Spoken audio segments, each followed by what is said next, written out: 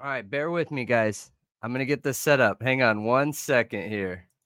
This is my first time doing this.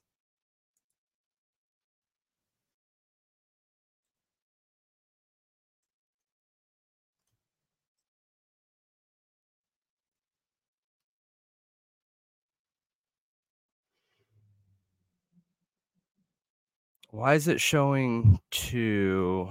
Okay. All right, here we go. Good, good.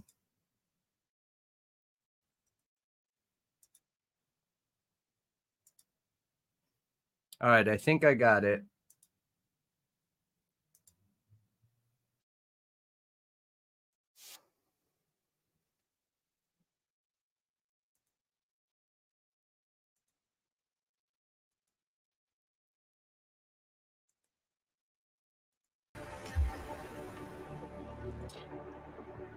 All right, can everyone see it? I hope everyone's got it.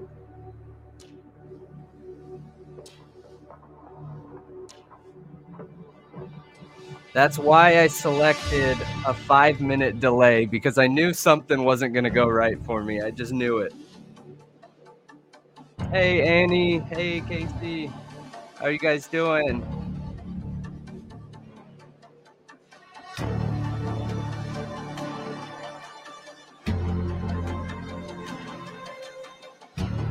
All right, so everyone can hear me in the background. We're good.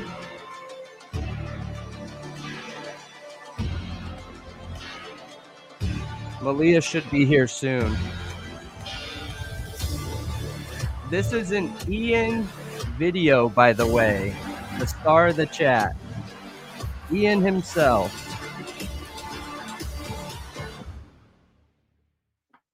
With this again, I know I said this once already, but being a shorter episode and everything, I wanted to use this time to be able to talk about another one of our viewers. This is the second viewer topic that we're going to be bringing up. So we have one of our followers and viewers that's honestly, I don't remember how far back they started watching and engaging with us, but like they're awesome.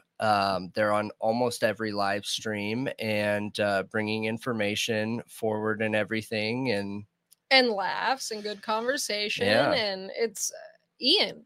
Yeah, it's Ian, the star of the chat, which he's been dubbed of the chat. So we appreciate everything that comes from. Just we should get a little gold star and put Ian's name on it. We should. That would be hilarious to use as an emote in the chat. That would be funny. Every time he comments, people just spam star with Ian on it, star of the chat. That'd be so funny. Super funny. But to dig into what we're talking about here, he brought forward a very, very, very, very interesting topic. And with these shorter episodes, this isn't going to do it justice, but I wanted a little bit of an intro because I do feel like this is going to be pretty extensive for us to look into and dive into. So I wanted to pull out a couple things here that I was like blown away on. Okay. So Ian put together a whole bunch of different links of media coverage of the Idaho4 before Kohberger was the guy. You know what I mean? So to get an understanding, and I don't know if it comes out today or tomorrow, but we have a character assassination 101 video where it's talking about and laying out like the character assassination in this episode. And again, I say this every time and I'm going to keep saying it, you guys. We do not need Kohberger to be innocent. That is not our place here. We don't need him to be guilty. In fact, I want him to be guilty because then that means there's not other killers out there running around in public. So I hope he is guilty, but we want to make sure that he's being convicted guilty with a fair trial. That's not or else you have the Murdaugh situation we were just talking about. Right. So we've seen a lot of hearsay in the Brian Kohberger case between cannibalism and all this other stuff from the media. You know what I mean? And we've talked about incel to cannibalistic. It's right. Being bullied as a fat kid with girls literally just throwing things at him every day, just all day throwing things at him, to being compared to the Florida hot yoga studio killer, like to being Ted Bundy. But let's be honest, Ted Bundy has like way more charm and charisma than Kohberger has in his pinky finger. I know, for real. But so he put together probably like 20 links here, giving us a whole bunch of stories. So I just wanted to read through some of these. This is from November 15th to November 29th. And then I have a couple of them we'll actually get into, but the topics on each is this one talks about the victims and campus impact, early stages of the investigation, and initial community reaction, extensive timeline, more than one suspect, speculation on murder weapon, slain while they slept, and talks about the defensive wounds, Gonsalves family, victim timeline, and no forced entry. We should make this a multi-part series. Yeah, I think we can do that. But so here, let me get through this. So Kaylee's 6 calls to her boyfriend between 2 a.m. and 3 a.m. Timeline for the 911 call, food truck, victim sleeping attacks, the dead animals, which is the dog, unrelated, they claim in this. Buddy. Yep. Timeline between 3 a.m., 4 a.m., 911 call. This covers the difference in stab wounds, whether the victims were awake and when they were awake, when they were attacked, boyfriend calls, kind of goes into everything. Essentially, and then here's the 2 important ones. But with all of that, okay, that all seems like really basic media coverage, what you would expect from our media and news sources to come out with, right? They're speculating how this could have been done. They're speculating on what type of person could have done this. They're speculating on what it was like inside the house during the crime, what it was like before the crime for these victims, what they would expect to see in the suspect, and all these things that you would expect to see from media, right? Everything looks completely normal here. Now, once Kohberger becomes the guy, though, all these stories start flipping. Nothing is about how he could have done it, why he could have done it. It's all the media telling everyone this is why he did it. This is, you know what I mean? And they're just painting an image of who he is, saying, you know, he is this incel person that's been walking down or in every school, having every woman that's ever looked at him throw things at him. He's a cannibal. He's a this, he's a that. And I think why Ian brought this up is I think a lot of people are concerned with a fair trial, right? So why was there this switch? Why did we have to be told why Kohberger's the guy?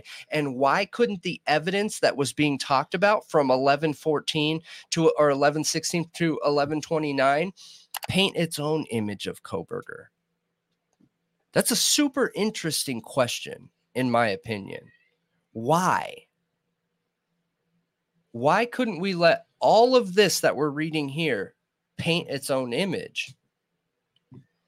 Well, I do think it's interesting to know that Bill Thompson, the county prosecutor, was at the crime scene very early on, like days within this happening. Yep. And we know the prosecution likes to paint an image.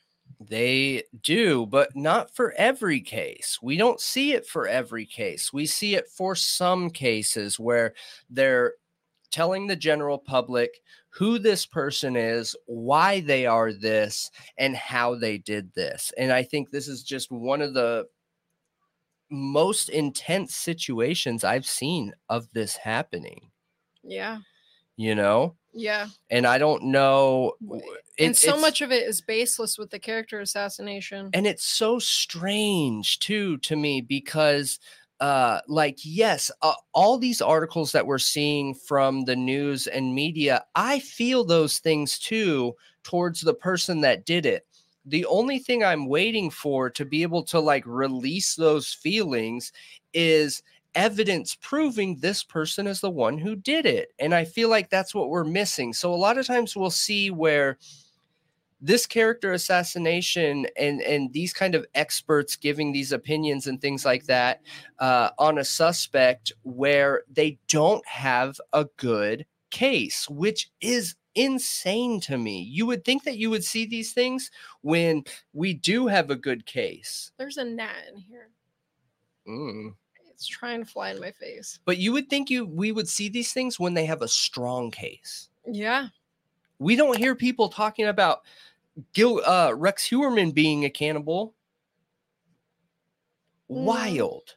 Why? You had people speculating on his motives and stuff, though. Not in the same way. No way. Not in the same way. Not even comparable. It is mostly factual and evidence based because the facts are so insane. Or asking that questions. They speak for themselves. Yeah, exactly. Or asking questions, right? Yeah. And that was almost a topic that I covered today. Was one of the Gilgo topics. But anyways, so as I'm going through this, he attached 2 links here, okay? And one of them was from 11/27, okay? So it's by The Sun, and it's titled, Idaho University Student's Killer is Following in Ted Bundy's Footsteps and is behind at least 2 other murders, says PI, right? Super interesting. Stood out to me right away. What? So we have the University of Idaho student murderers may be responsible for at least 2 other deaths following in serial killer Ted Bundy's footsteps. Funny how we've heard people compare Brian Koberger to Ted Bundy. Okay. Yeah, that's what they're doing here. Yeah, no, they're not comparing Brian to that. They're just saying that this killer was comparable to Ted Bundy. Oh, so it's interesting that this idea was already there before Brian, and then news media decided to attach it to Brian. You know what I mean? So it's been 2 weeks since 4 college kids were brutally stabbed to death in Moscow, Idaho home, and police have yet to find the killer. Then they have a picture of Ted Bundy here, and then they have a picture of private investigator Bill Warner. Bill Warner also believes that the Idaho killer is responsible for 2 other unsolved murders. So Bill Warner is a private detective from Sarasota, Florida, called the murderer a copycat serial killer after tracing down the same killing spree pattern as the infamous Ted Bundy murders. The gruesome deaths of the 4 roommates have captured the public's attention since police made the chilling discovery on November 13th. Warner has been looking into the case and extensively told the U.S. Sun about his theory into who the killer may be and where they may strike again. As far as I can ascertain, there is no link to any boyfriend of the 3 college students, says Warner. Cops have ruled out all male acquaintances. He added, appears to be a stalker targeted one of the girls, most likely Kaylee. The stalker serial killer knew where Kaylee lived and found easy access through a rear unlocked slider to the house, and then went about killing anyone he found during the rampage. All of this appears to be done by a power control serial killer, much like serial killer Ted Bundy during his rampage in the 1970s. A current day copycat serial killer, warned Warren.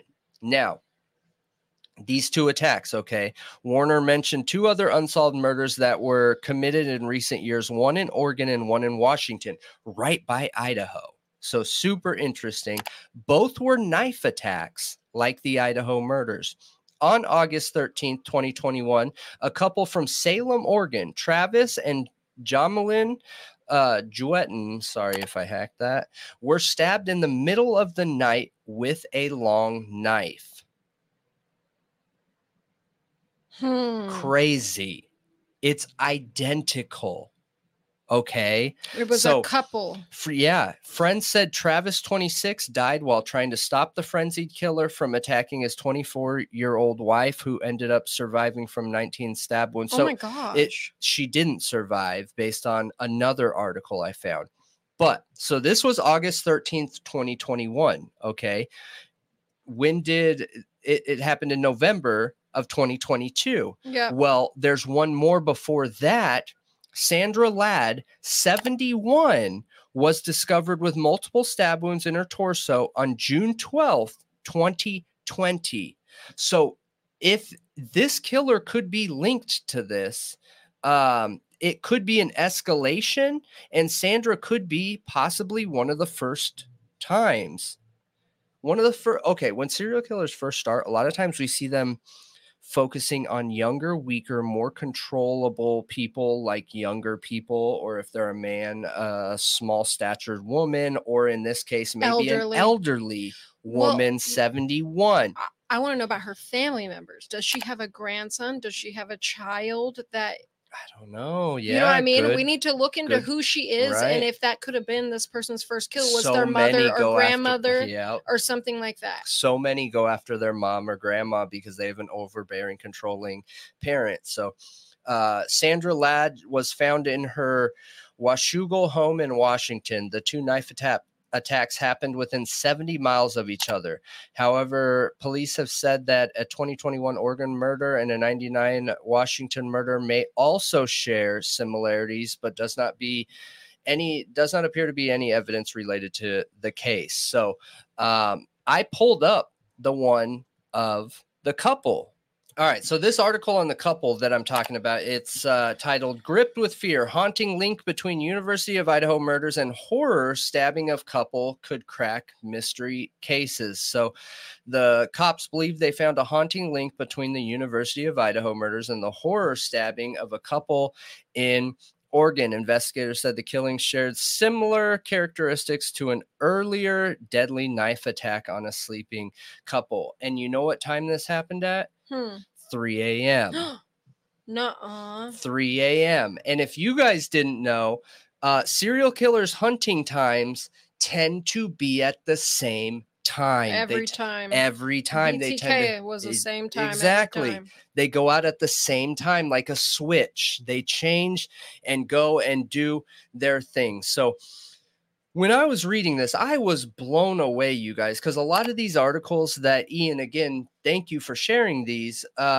We weren't covering true crime at the time. The podcast wasn't even around. We weren't even doing partial true crime when these were coming out. So we're just reading and figuring out these to date, right now, almost a year later. But how interesting is this? Yeah, we got to dig deeper into the articles. I know we're going to be able to make it a multi-part series, honestly, because there's also the question of the timeline of change, which I know he said is in these articles too. Yes. But that is interesting that they were finding links to other stabbings. It's super interesting, and this could go both ways too. So if you're somebody that believes Kohberger's guilty, because we have viewers that believe he's guilty, and that's great. We want everyone to be able to talk and open up and share opinions here.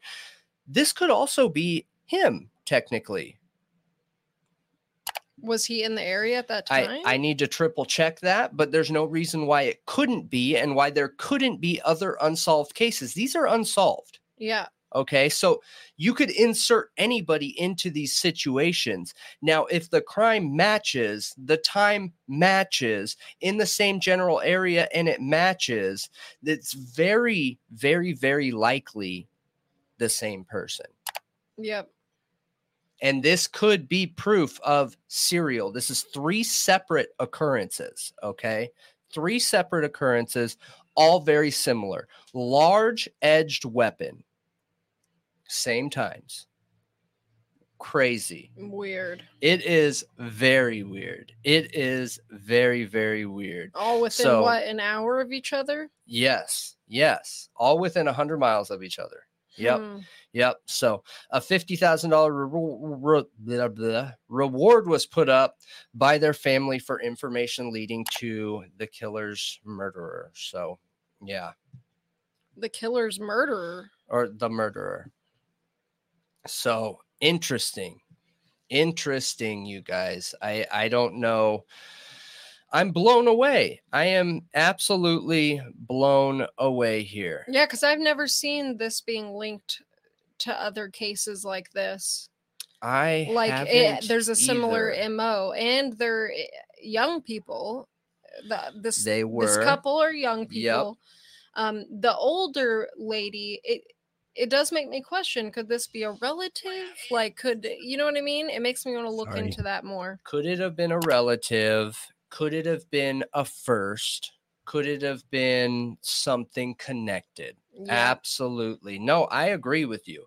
I agree with you. And I also find it super interesting, just like glossing over some of these topics and the difference of the media coverage, because it's almost like once a whole bunch of people got bought into this, we became, what's that term called where you have a group of people that go into psychosis? What is that? I'm drawing a blank. Herd mentality? Yeah, no, not herd mentality. There's an official term for it, and I'll probably have it floating on the screen once I figure it out. I just can't think of it right now, but where it's like a group psychosis, where you have a whole bunch of people that are interested in one thing, or a whole bunch of people that are grouped together, and that's what can create riots. It's this human characteristic that when there's a whole bunch of people, if you take one of those people and separate them, more than likely they won't believe that thing. But when you put them in a group of people, for whatever reason, they all believe that thing, because we're herd animals. Humans are. We like to be around people. We like to be a part of people, and we like to be,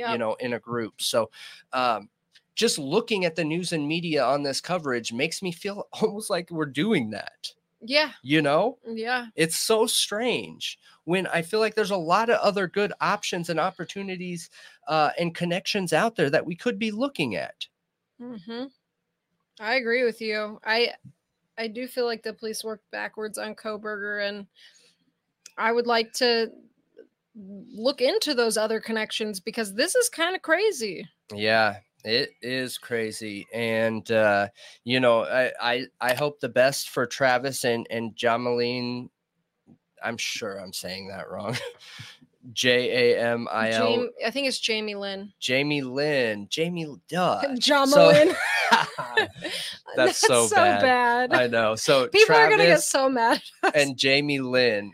Dude, all of our viewers know by now, if it's a name of a person or a place or a thing, I'm gonna forget it. I can't help it. We are completely mispronounce unscripted. It. We're not great at pronouncing things, okay? Like, we're in the moment, unscripted. We're not trying to pronounce names beforehand. We're just out here giving it to you raw. And just because we laughed at us messing up a name does not mean we're making light of the situation or the victims. We want justice for them. We care about it. Absolutely. Come on. Yeah, no, absolutely. Laughing but anyways, doesn't mean you're making fun of anything. Yeah, I hope that I'm making fun of his stupid name pronunciation. Yeah, I hope that the families are doing okay with Travis and Jamie Lynn Jutton. So, they were killed in their sleep in August a couple years ago, and there could be a very likely connection here. So, awful, and we hope that killer gets caught. So yeah, justice for Travis and Jamie Lynn. But let us know what you think. I know this was a quick one, but we'll be back as normal later this week. So.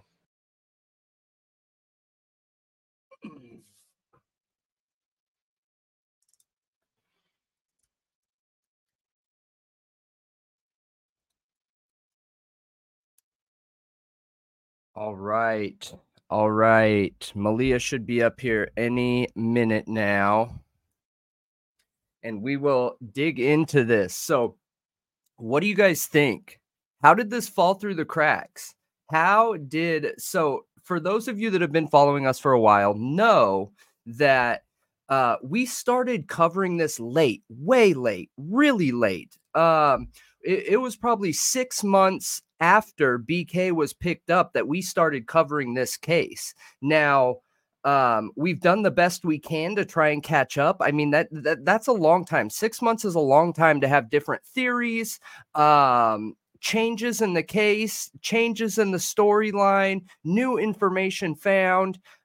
So we're doing the best we can to get caught up, but we've been covering this case for about 4 months, and I was blown away, completely and utterly blown away, that I had not heard about this until recently, until Ian. And thank you again, Ian. Just huge shout out to you for pulling this link. He sent us an email with about 20 different links of pre-Kohberger details about how the media was covering this story, the details they were covering, and what they were talking about pre-Kohberger, which blew me away. It was so interesting. I mean, literally floored as I'm reading some of these articles. And then I come across this, which is almost at the very bottom of the list, and I could not believe it, you guys. So I don't know how much you guys know about serial killers, but serial killers have been my obsession for a very long time because of the sociology aspects and the psychology aspects and how their instincts are almost animalistic. They are so dependably repeatable in any situation. Repeated, they have almost the same mo every single time until something happens that causes their mo to be less important than, say, getting caught, right? Because getting caught would be one of the most important things to avoid. So once that becomes a bigger deal than what their mo is, then we might see that change. Now, in this situation, I don't think this guy's ever been put in a situation where he's ever had to worry about changing his MO. We have 3 crimes, 3 almost identical crimes. And when you look at serial killer history, the history, they usually start with, almost all of them start with a weaker victim, which would be a child. And I'll give you an example. The Rachel Morin case, okay? We have so many experts reaching out right now saying that he is a serial killer in the making. Just the sheer violence of this crime and how it was done, and what they believe some of his profile is. This is a serial killer in the making, right? And what's funny is not funny. What's interesting is later on in the case, we find out they make the connection that he took advantage of a child in California. So they're right in line here. Serial killers tend to start with elderly and children. And I believe that's because they know for 100% certainty that they'll have the physical power over them. It can't go wrong because they're going to always be able to overpower them in any situation. They won't run as fast. They won't think as quick. They won't be as likely to grab a weapon and harm them back. So unfortunately, one of the first victims we always see are children and elderly. And yeah, Miss Kelly, it is awful. It is horrible. But you know, as an outsider looking in, we look at these situations with empathy, and Malia's here. Yay. We look at these situations with empathy where a serial killer lacks this. They do not have that. They do not look at a person and see a person. They look at a person and essentially see, a guinea pig as a pet. Basically, the connection just isn't there. They don't feel that humanity connection that a lot of us do, that do have that empathy in us, right? So in this situation, I believe that first crime of the 71-year-old in her bed was number 1. Okay. Number 2 were the Juttons. And again, I apologize for saying that name wrong.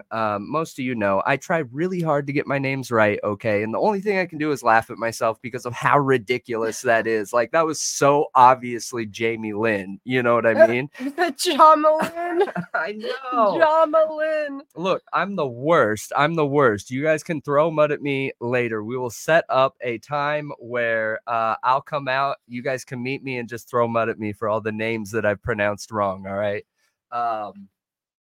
But Juton. Okay. Thank you. Thank you. I bet you guys, if you look at half of our comments in our videos, it's our close viewers that are here on almost all the live streams correcting words and names and places. Okay. And I don't want to get too far into it. I've explained it quite a few times, but it has to do with my ADHD and the fact that I have reduced oxygen in my blood going to my brain, which impacts my ability to remember names, places, words as I'm sitting. Just say you got ADD. Yeah, why do you explain it every time? Because if someone's watching that's like me, I want to understand, because there are so many different forms of ADHD that someone might be watching that has ADHD and they're like, that is not what ADHD is. You know what I mean? So, oh yeah, welcome. Don't BHAN. I'm just gonna call you Don't.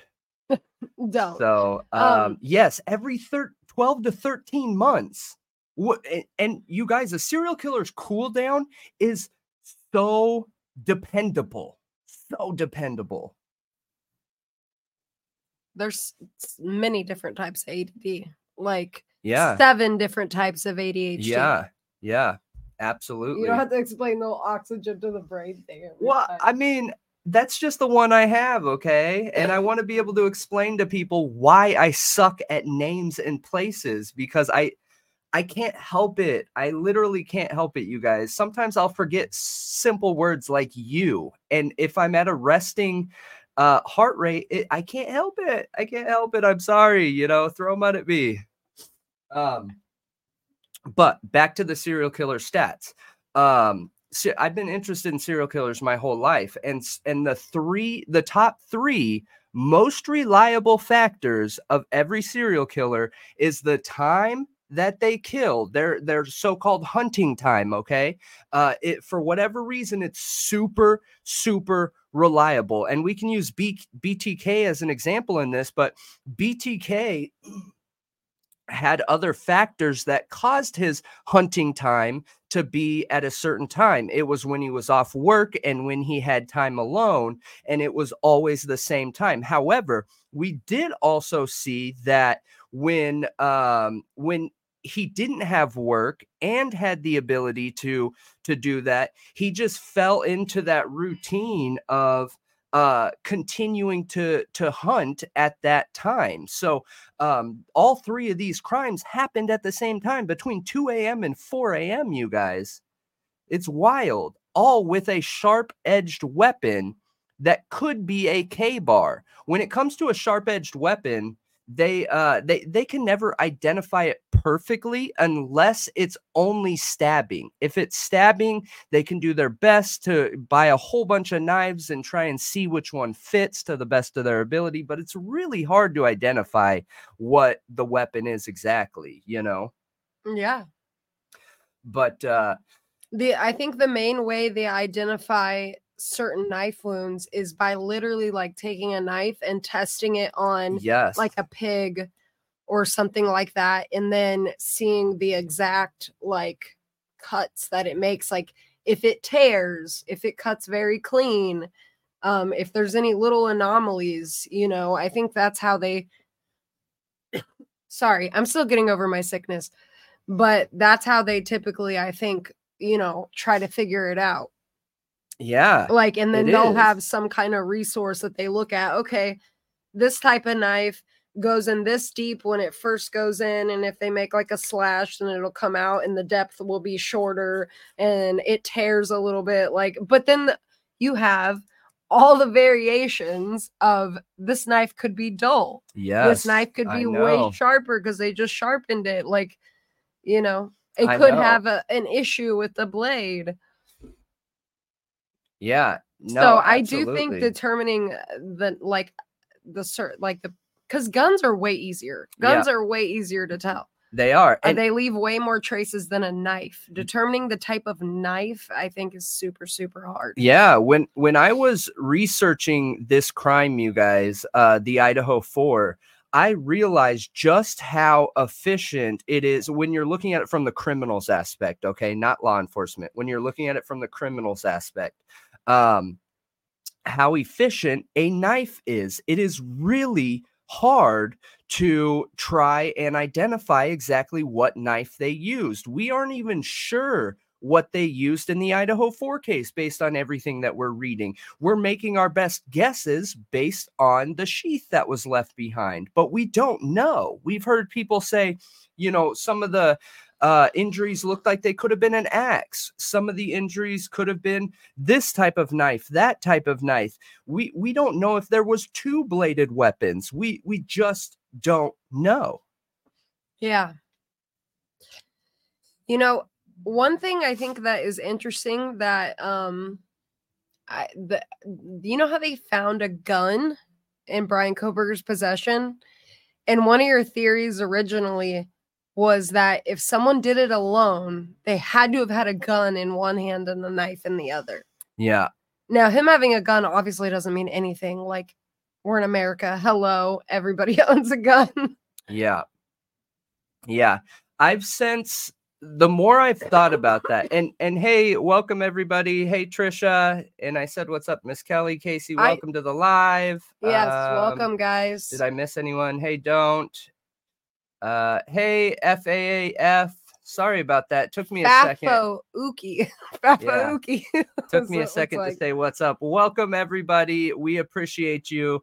And I hope this was a good time watching this video with us, because whenever we're talking about it in the pre-recorded videos, I always want to be having conversations with our viewers about these topics. So I figured, why not? We should just do a premiere, and I feel like it went well. I hope you guys did too, but if it didn't, please share and we can do it different next time. Yeah, if you guys like it, we should for sure keep doing it. I agree. We can do it with some of the most popular cases, like the Idaho4 cases and whatnot.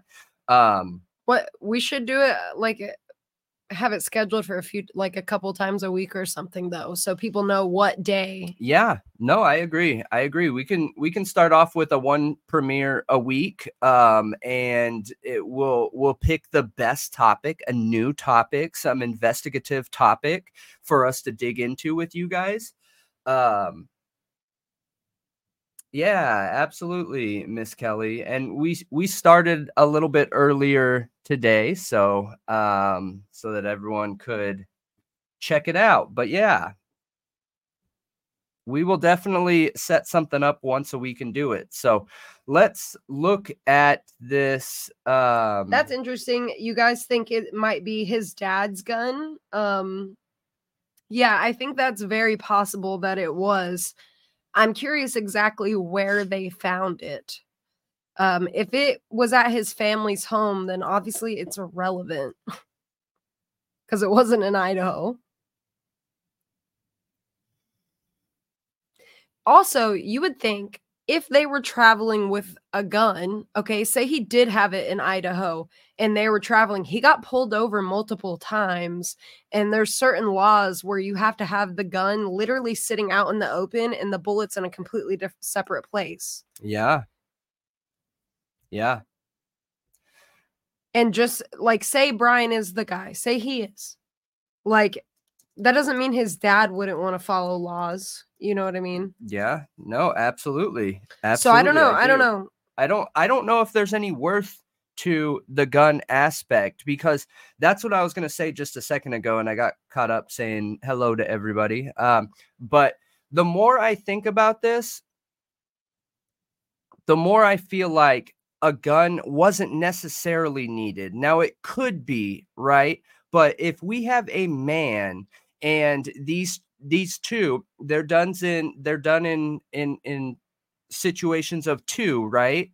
The first two would be unsuspecting on the bed. I feel like somebody that is trained, knows what they're doing, would easily be able to overpower two people, especially if you know that the first swipe, stab, slash needs to be a lethal swipe slash stab. You know what I mean? As long as you can get one out the way. And I know this is horrible to talk about in this way, but it's the only way I know how to break it down so we can think about it logically. But as long as you can get one person out of the way, then the other person should be relatively simple, especially when you're going up against two women, just because you're fighting with upper body strength, not because they're women, but because men tend to have more upper body strength. You know what I mean? So you have two unsuspecting people, a lethal stab, and then be able to transition into or move to the other person. I don't feel like a gun is needed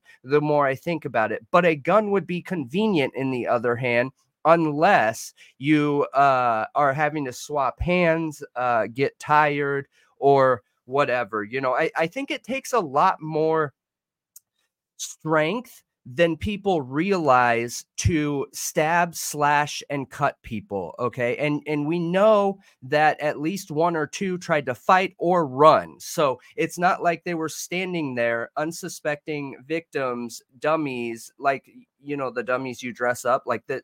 They were moving actual people trying to get out of there and fight for their lives.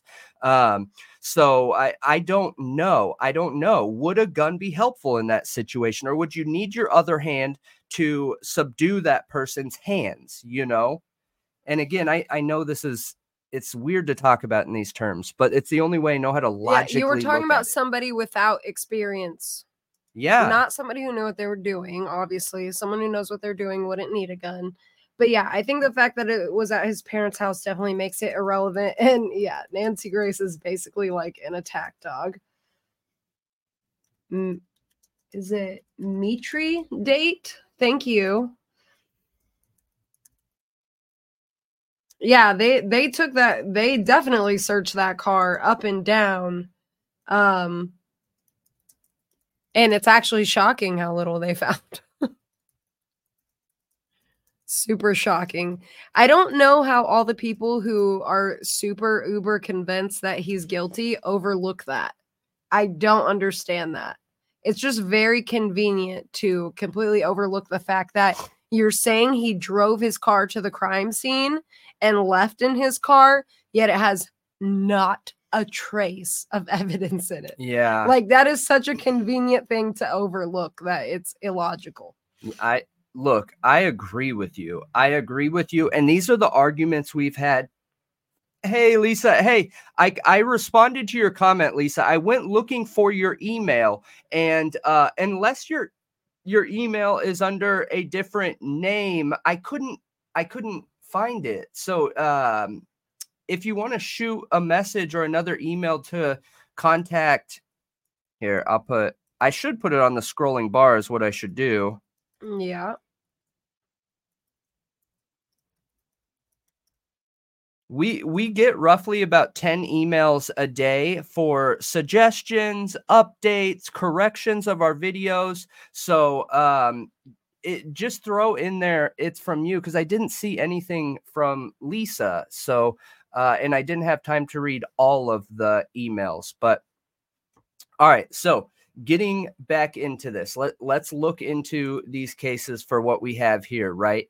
And there's a really interesting aspect to this case too, that okay, I'll go back in there and look, but there's a really interesting aspect to this case, this slasher case. So this slasher case went 2 years, you guys, 2 full years without a suspect being caught for the Jutin case, or Jutin, I'm sorry, Jutin case.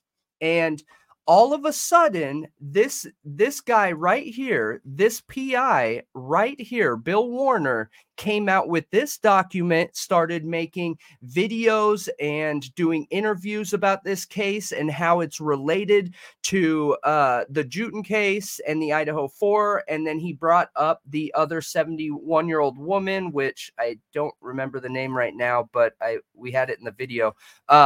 And all of a sudden, you guys, they found a suspect. Okay. They went 2 years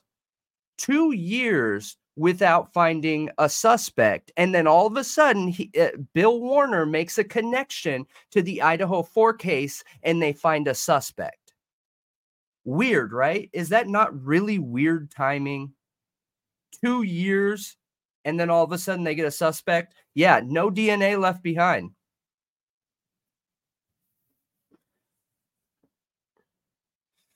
I'm glad they have a suspect for it too. If they can tie that suspect and check their alibi for the other crime times as well. And what's going on, J. Ray? We started early so we could live stream the premiere and talk directly about the premiere. And I feel like it went really good, but I think what we're planning on doing is for the Idaho4 topics each week, we're going to go live and watch the premiere so that we have like a baseline to start a conversation off of.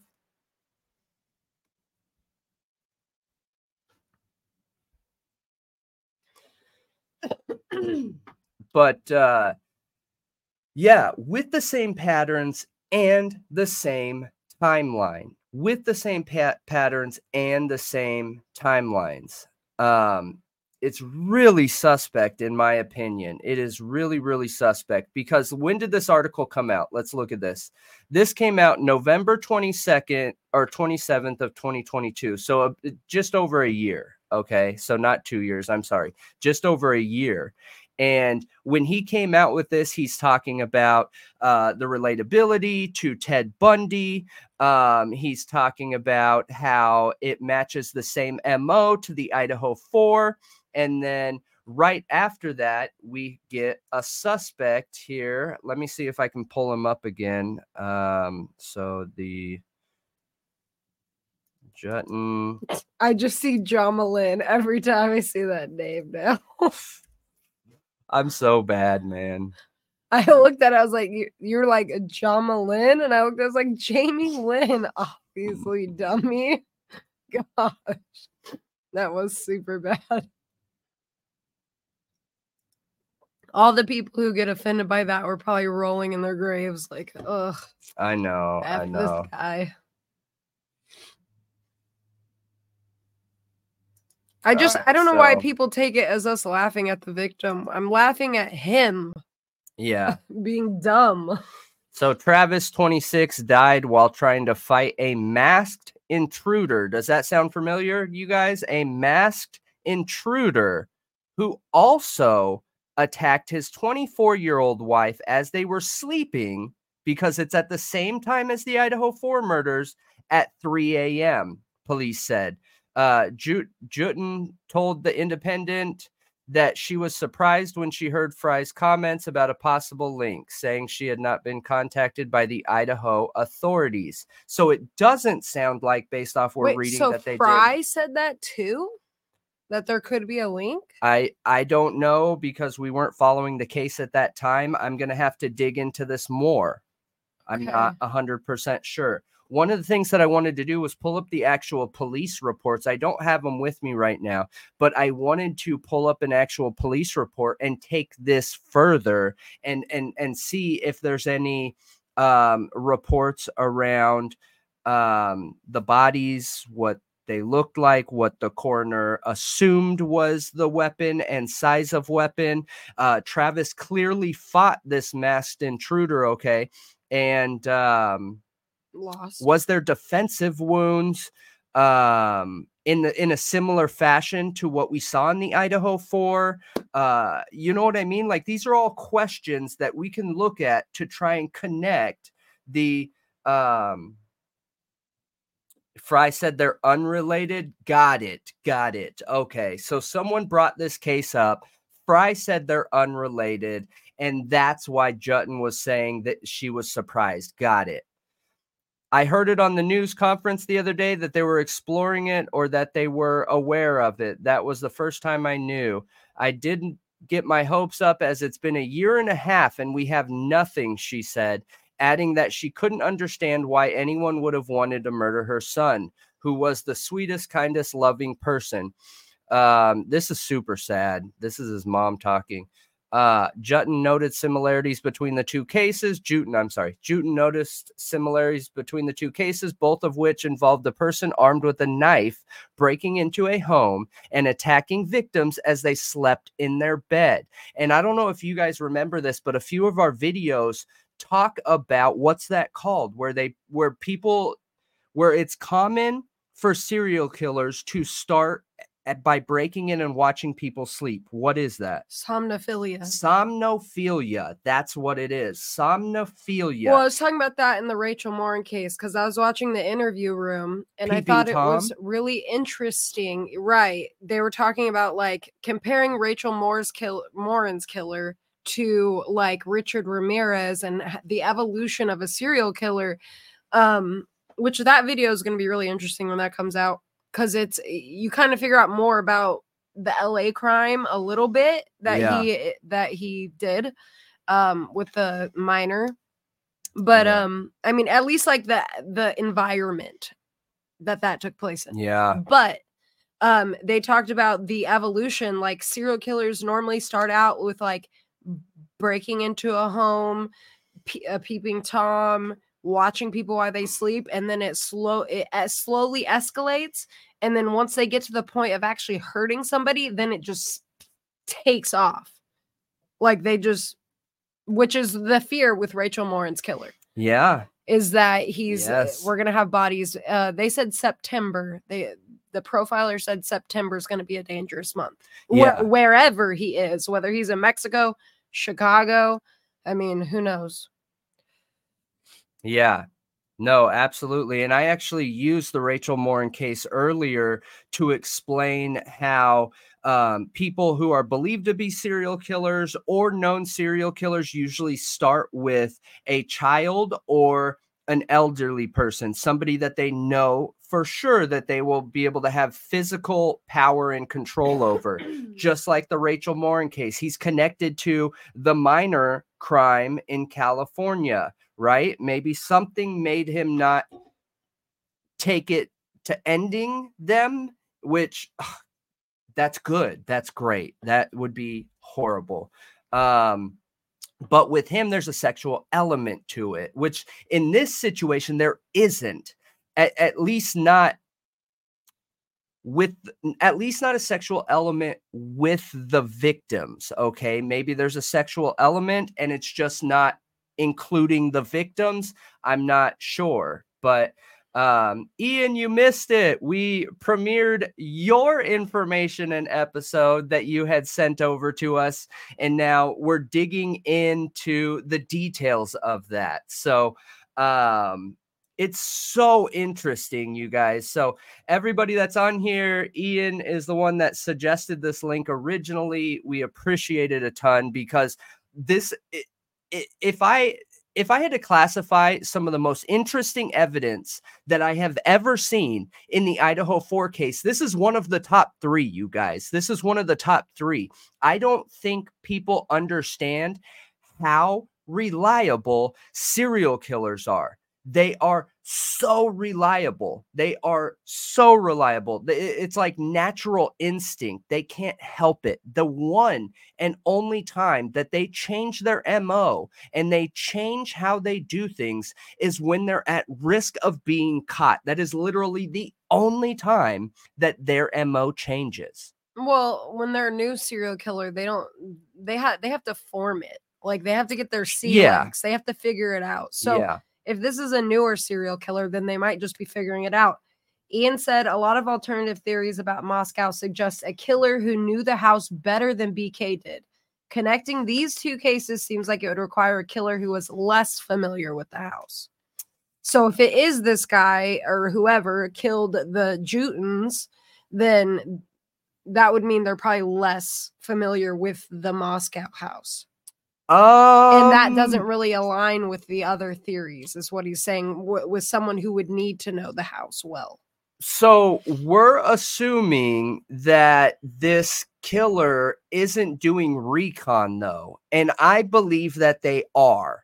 I believe that if this is the same person, killers do stalk a lot of times. Yes. If this is the same killer, I believe that they've had 3 successful crimes with a total of 7 victims now. And each time was escalated, you guys. Crime number 1, which we don't know if it's crime number 1, okay? But if it was crime number 1, we have a 71-year-old woman, okay, which would be very easy for a younger man to overpower and take advantage of. A guaranteed success. And that could have been the first victim. Next, we have the Jutons, where you have a man and a woman, younger, sleeping in bed and already at a disadvantage, right? So that person, that suspect would already have the advantage in that situation. And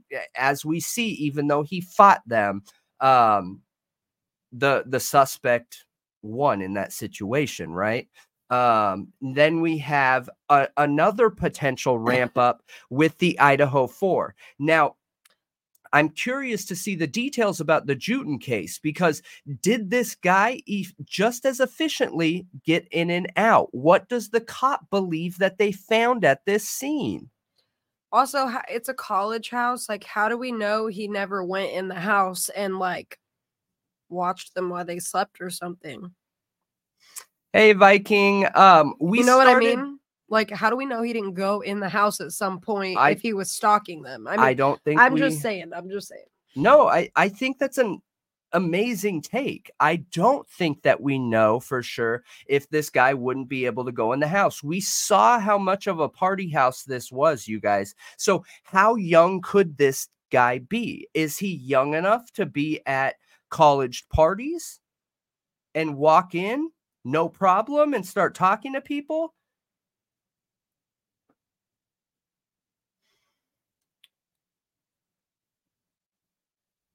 Which case are you talking about, Shams?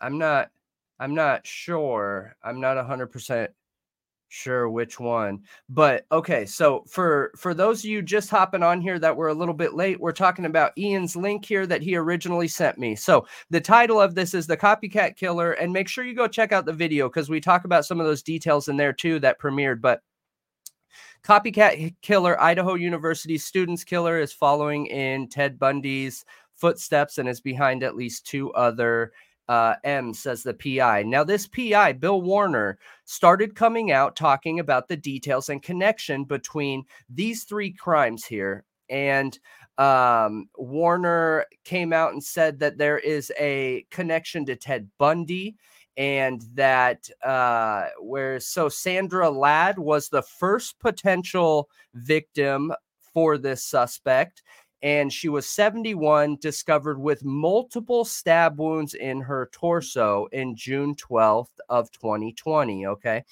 The next one is going to be on August 13th, 2021. A couple from Salem, Oregon, Travis and Jamie Lynn Juten, were stabbed in the middle of the night with a long knife. Now, all of these crimes happened between 2 a.m. and 4 a.m., which is the same as the Idaho4 crime. They are all within 100 miles of each other. So all within what? In an hour to an hour and a half, depending on speed limit, driving, all those good things. And they are all unsolved, or were unsolved until recently. I heard that right after this came out, the Juten crime found a suspect, which in my opinion raises some red flags and question marks. You guys are right. That is strange that it doubled each time. 1 person to 2, then to 4. That is interesting. Yes. My thought was looking into the old lady and seeing if she... Wait. Who said that earlier? Was it Anne that said all of these happened on the 13th too? So there's some numerology to the number 13? Yes. Oh, yes. yeah. They all happened on the 13th. This one says 12th, but I wonder, that was discovered with multiple... Oh, wait. So that couldn't have happened on the 13th. Okay. Why? I mean, June 12th, unless it was between the 12th and the 13th, and they're just making a commitment that the 12th is when the crime happened and she was found on the 13th. Yeah, I want to know what time it happened. All of them happened between 2 a.m. and 4 a.m. All three of them. Okay, but are they, that's what I'm saying. Like, are they making the commitment to the 12th because it was like that night? Oh, yeah, that is what. Yep. No, maybe not. No, that is what I'm saying. That's what I'm saying. Yeah. That it's from the June 12th late at night to June 13th early in the morning. And based on what the coroner would have said when the body is found is what they would have went with. So this crime could have actually happened on the 13th, which every single one of these crimes would have been on the 13th. Now, you guys, come on. How many coincidences does there have to be? It is strange. Like, even if it is actually the 12th, it is really strange that they're all either the 12th or the 13th. How many and coincidences? doubled each time. Yeah. How many coincidences does there have to be? That's really, really strange. It is wild. That's why I'm blown away. And each when year, Ian sent 2020, this, 2021, 2022. We're going to do a follow-up on this, and we're going to have to actually dig in and find the court documents to these cases, because there is too much similarity here, you guys. And one of the interesting things too is Kohberger wasn't here at that time. He was not here at that time.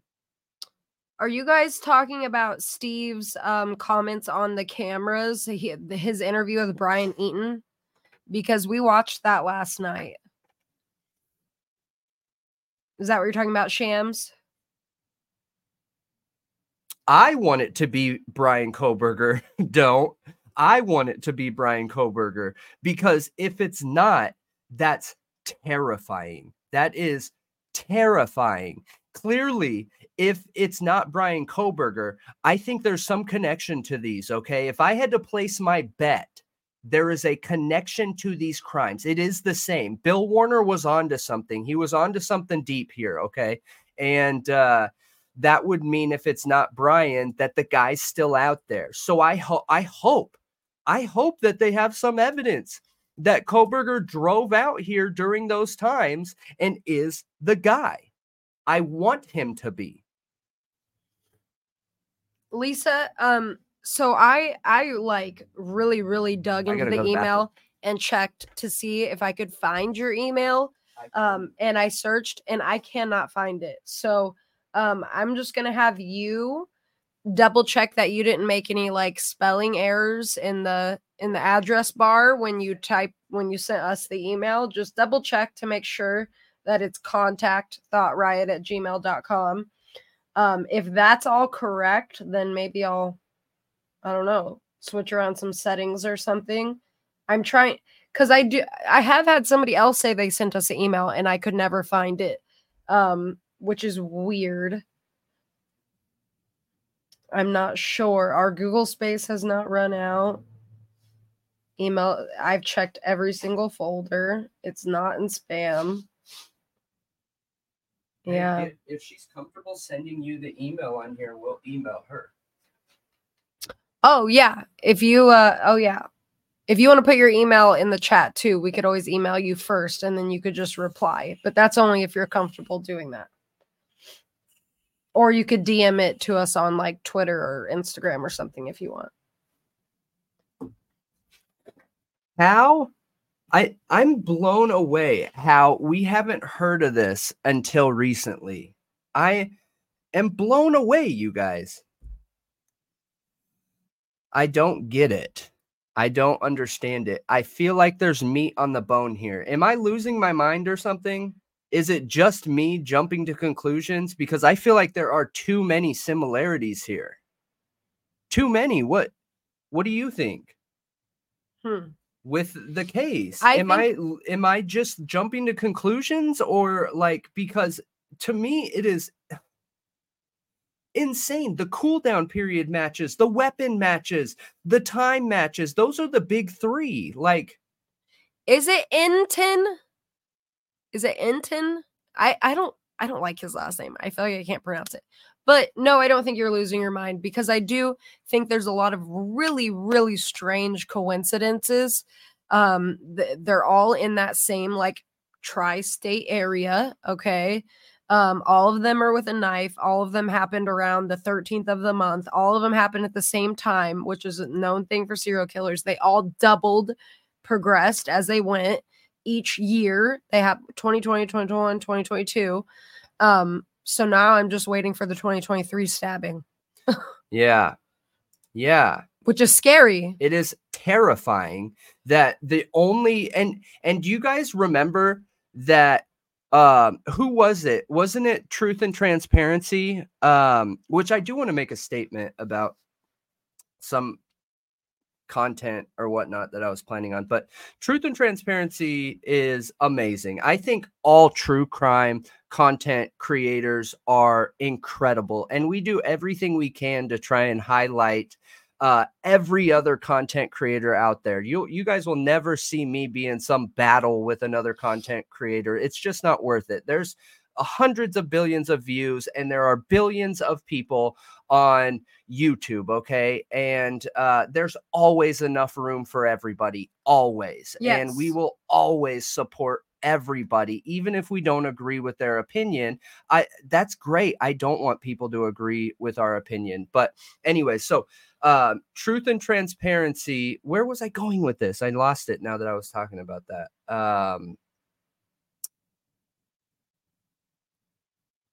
I don't know. I forgot. I went on a rant. I'm sorry, guys.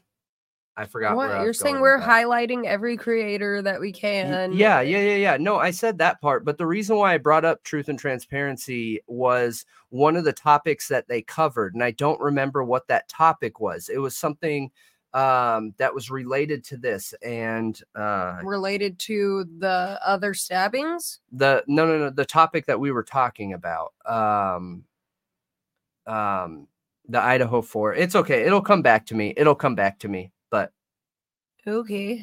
yeah, I just wanted to make that statement just because I don't know. We've had a few content creators reach out and like have come off like they were offended at times by something, and like, dude, we're the least offensive, aggressive of people ever. Never. I will never put somebody down ever. And if I ever do, I make a commitment now that I will literally go to every single one of our viewers' homes so everyone can sling mud on me themselves. You know what I mean? Like, Yeah. it just won't happen. I'm just not that person.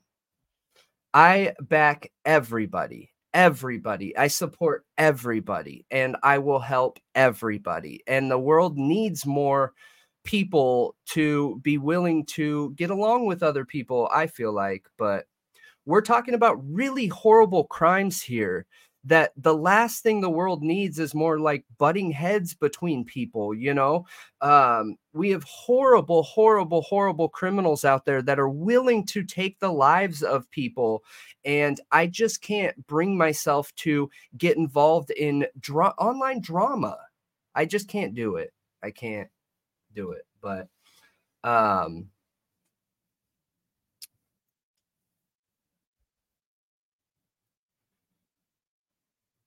I think that they were originally from Salem. Is that where that crime happened? I don't know. Double check.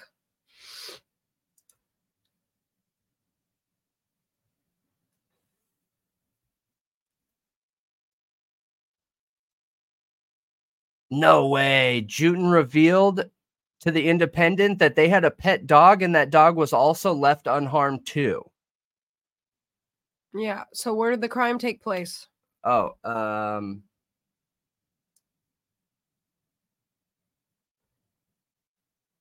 need to save that.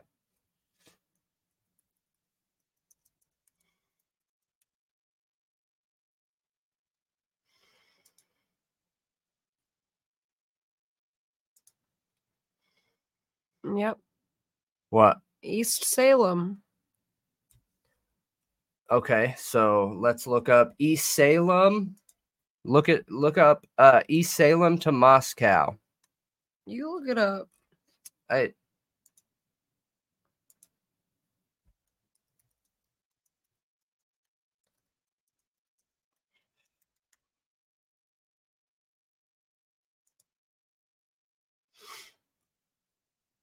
Okay, so East Salem to Moscow is about, yep.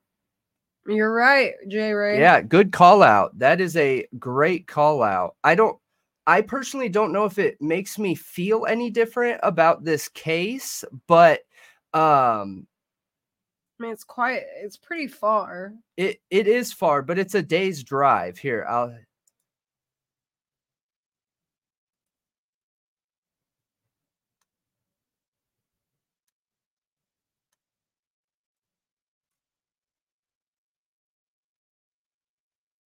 79657. This is to Pullman though, which is right by there. Yeah, we're definitely going to dig into the very specific details of this further, because I just pull my hair out every time I dig into this and read this, and I just couldn't wait to put out this video and do a follow-up on it. And the similarities are so scary, in my opinion. So scary. Where was the tab I was on? Okay, so Jutton revealed to the Independent that a pet dog, was also left unharmed in her son's home. I think there's a lot of similarities to this case, but I couldn't say for sure if they are connected or not. My heart breaks for the parents of these 4 young adults. Jutton said, it's very, very hard to lose a child so brutally with no answers. My heart breaks for them. I hope that law enforcement now solves not only Travis's case, but also finds the serial list of those 4. Man.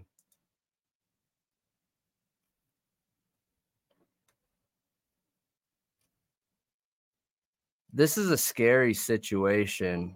This is a scary situation if there have been if Brian's not the guy.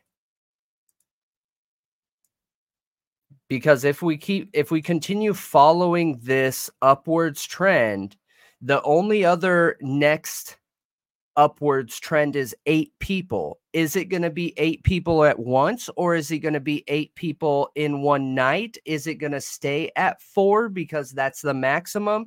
Like, what can we expect of this situation? Was this person already caught for another crime?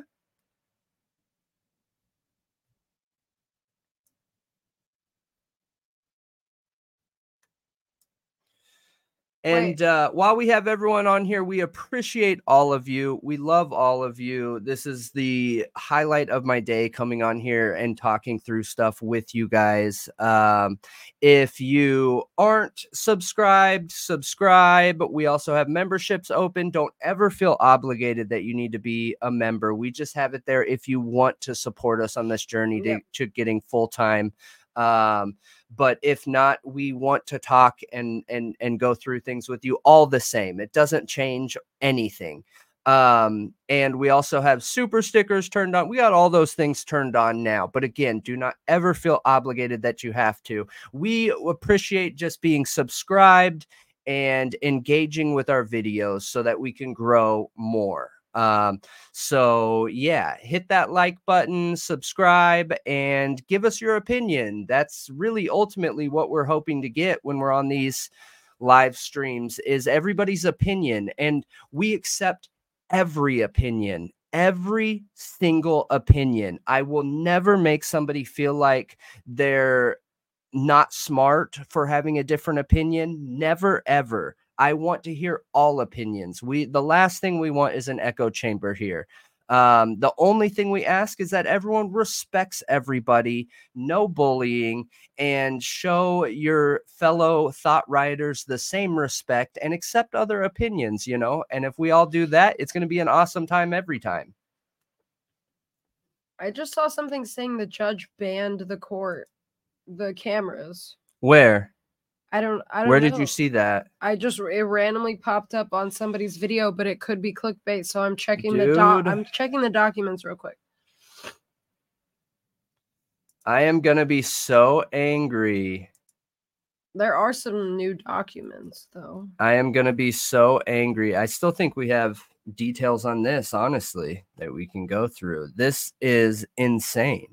So Travis Jutton's family is offered a $50,000 reward for information leading to a conviction in that case. Anyone with information about that case is asked to contact Marion County Sheriff's Office Detective Jessica Van Horn. I'm going to save this because I am actually going to try and reach out. Do you think they'll give me information? What? You just make a request for police records. Yeah, but I want to know what her opinion is. Oh, maybe. at Thought Riot, we're more interested in opinions than anything. I think you can figure out a lot looking at the sociological standpoints of any case, how people are reacting, how a serial killer sees the rest of society versus the difference that they see in themselves and the rest of society, the psychological aspects. Yeah. So there have been numerous media inquiries about a 1999 double stabbing in Pullman, Washington, and a 2021 double stabbing with one death in Salem. Moscow. I don't even know what the 99 stabbing is. That would mean this person is older then, much older. We're going to have to look into that 99. If they're connected stabbing. at all, they may not be connected. No, I understand that. We don't have a for sure connection here, but the obvious points that are similar are it's too mind-blowing. It's too much. It's too much. The 1999 one, did it follow any of the same things? Was it like a high schooler? Like this person could have been really young? Like what? There's no details? I don't know. No, there's no details. But if I had to guess, just based off my understandings of serialists, I do not guesstimate that it would be connected based on the crime of the 71-year-old. Now, that's purely speculation. I am just guessing based off that 71-year-old potentially being the first victim, which is very common for serial enders, right? So if that's the case, then that 99 stabbing wouldn't have been connected in that situation. Oh, here, I found something on it describing all of it. Yeah, send it to me. Okay. What is it? Hold on. We'll pull it up.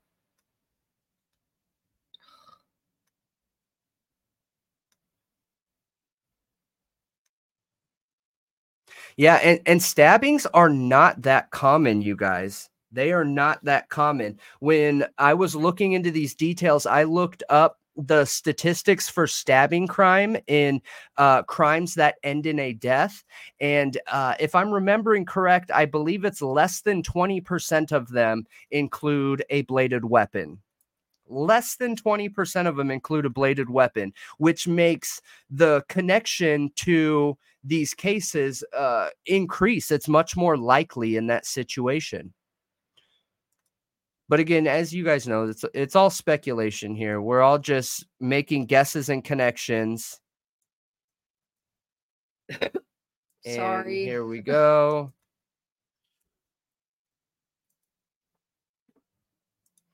All right. Woman stabbed in Pullman apartment. 2 WSU students victims of early morning assault.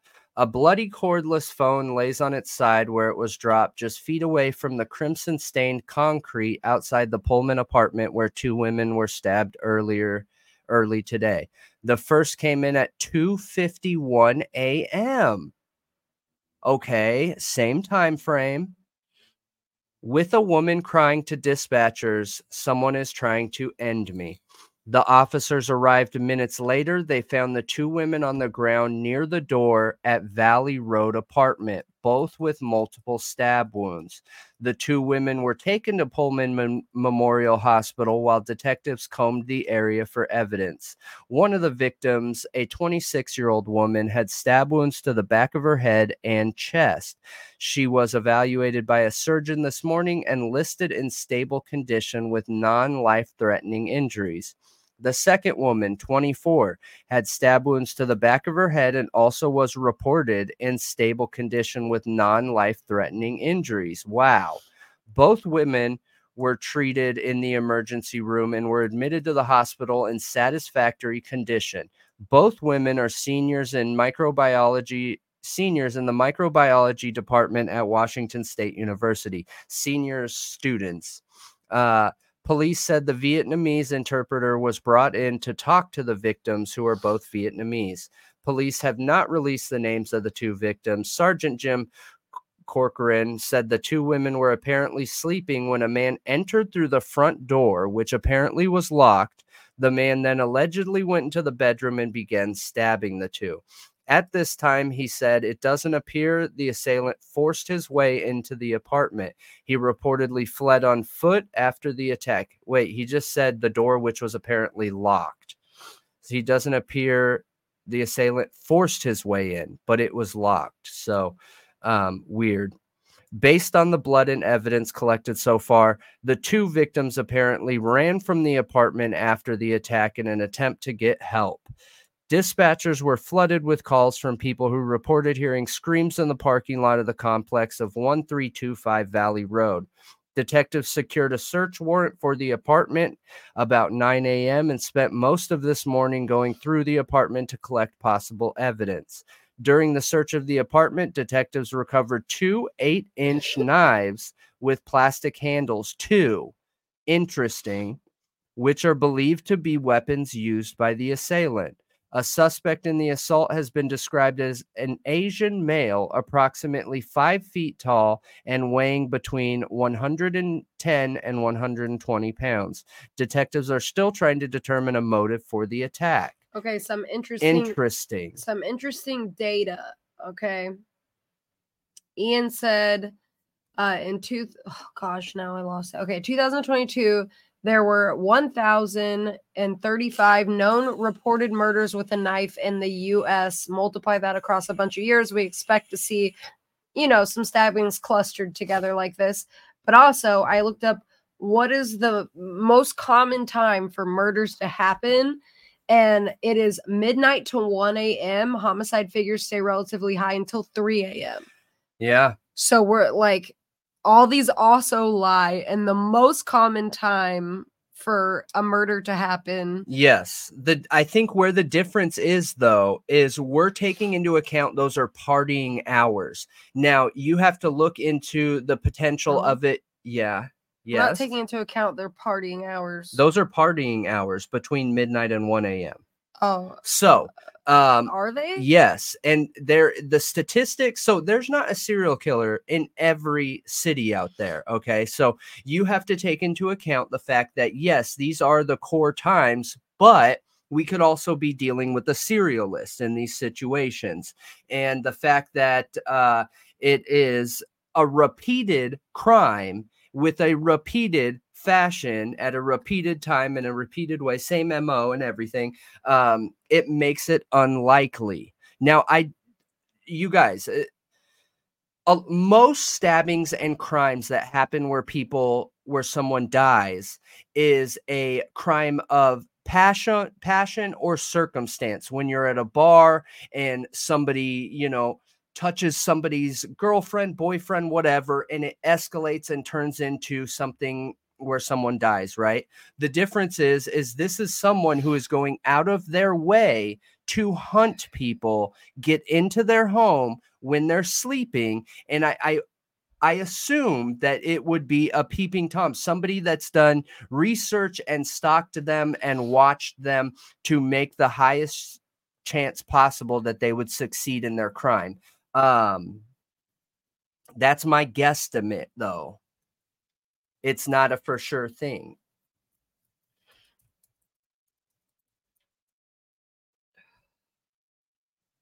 Yeah, I agree with you, Lisa, and I do think that's changing based on what we're seeing, but that's also a red flag, you guys. The immediate change to law enforcement in the town in Moscow is eye-opening to me and makes me wonder why, right? If everything was done right in the Idaho4, why are we seeing such drastic changes in the way that police is communicating with locals? Why are we seeing such drastic changes in the way that they're handling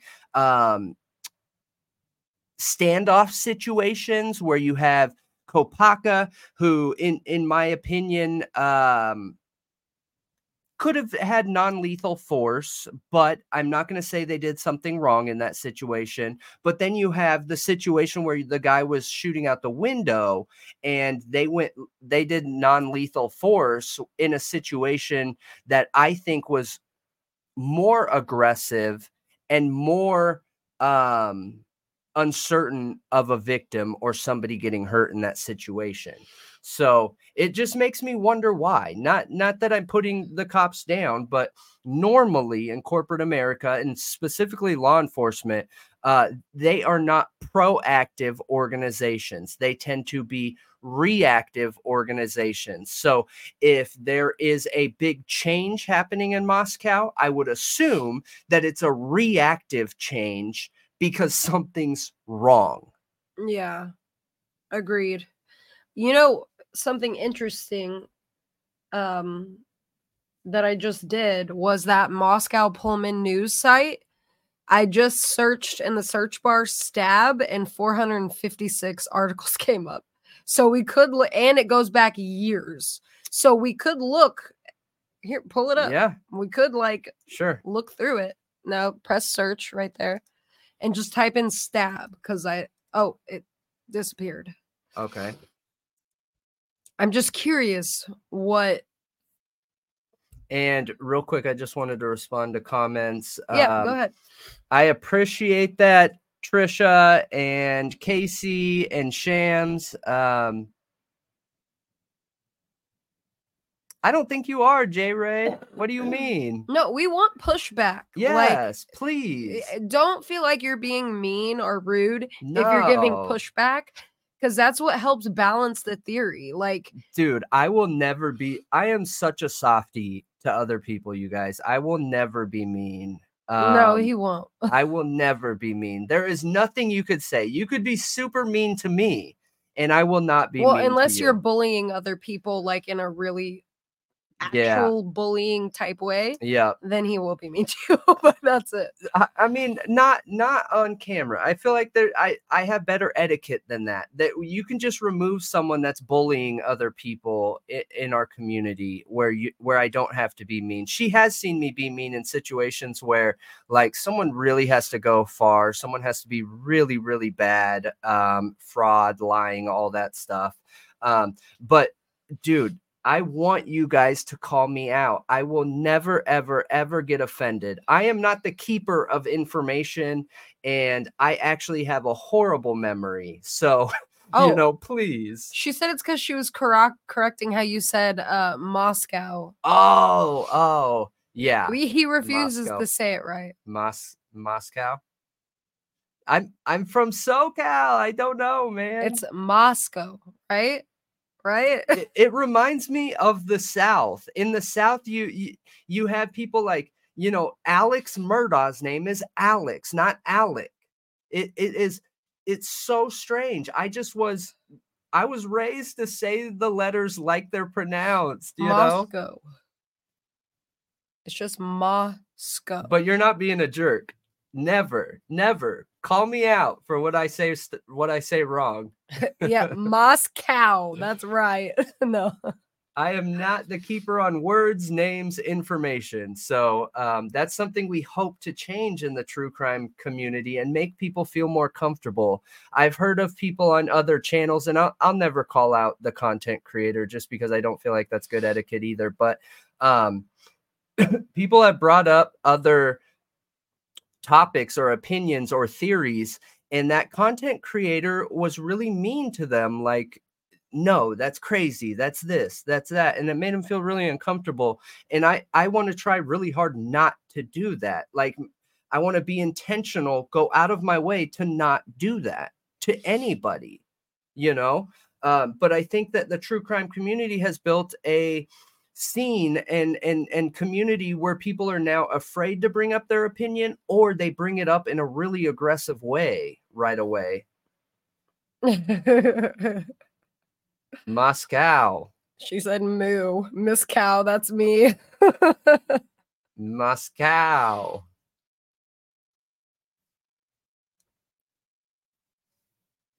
Yeah. I gotta say, Gray Hughes. Hey Diggs, what's going on? I gotta say, Gray Hughes does phenomenal work, you guys. Really, really phenomenal work. With Gray Hughes, though, I just feel like there's some biased opinions there that I hope I can't see the screen. I hope that he gets to a point where it's less biased. And I don't mean that in a bad way. So if Gray Hughes ever watches this, I mean it with the best intentions. You know, I feel like we should be able to talk about any topic in any way, anytime, anywhere, anything, and do it in a respectful way where we can talk openly and honestly. And I love Gray Hughes' work. Like, the dude is so skilled and so amazing at creating those crime scene recreations and everything. It's just incredible. And also a little bit biased. It just is. It's a little bit biased, you know. But here's an important fact too. Everyone's biased, us too. And I just have to try really hard to keep my bias in check. But I am absolutely biased, you guys. Absolutely. And I'm sure you guys have seen it already.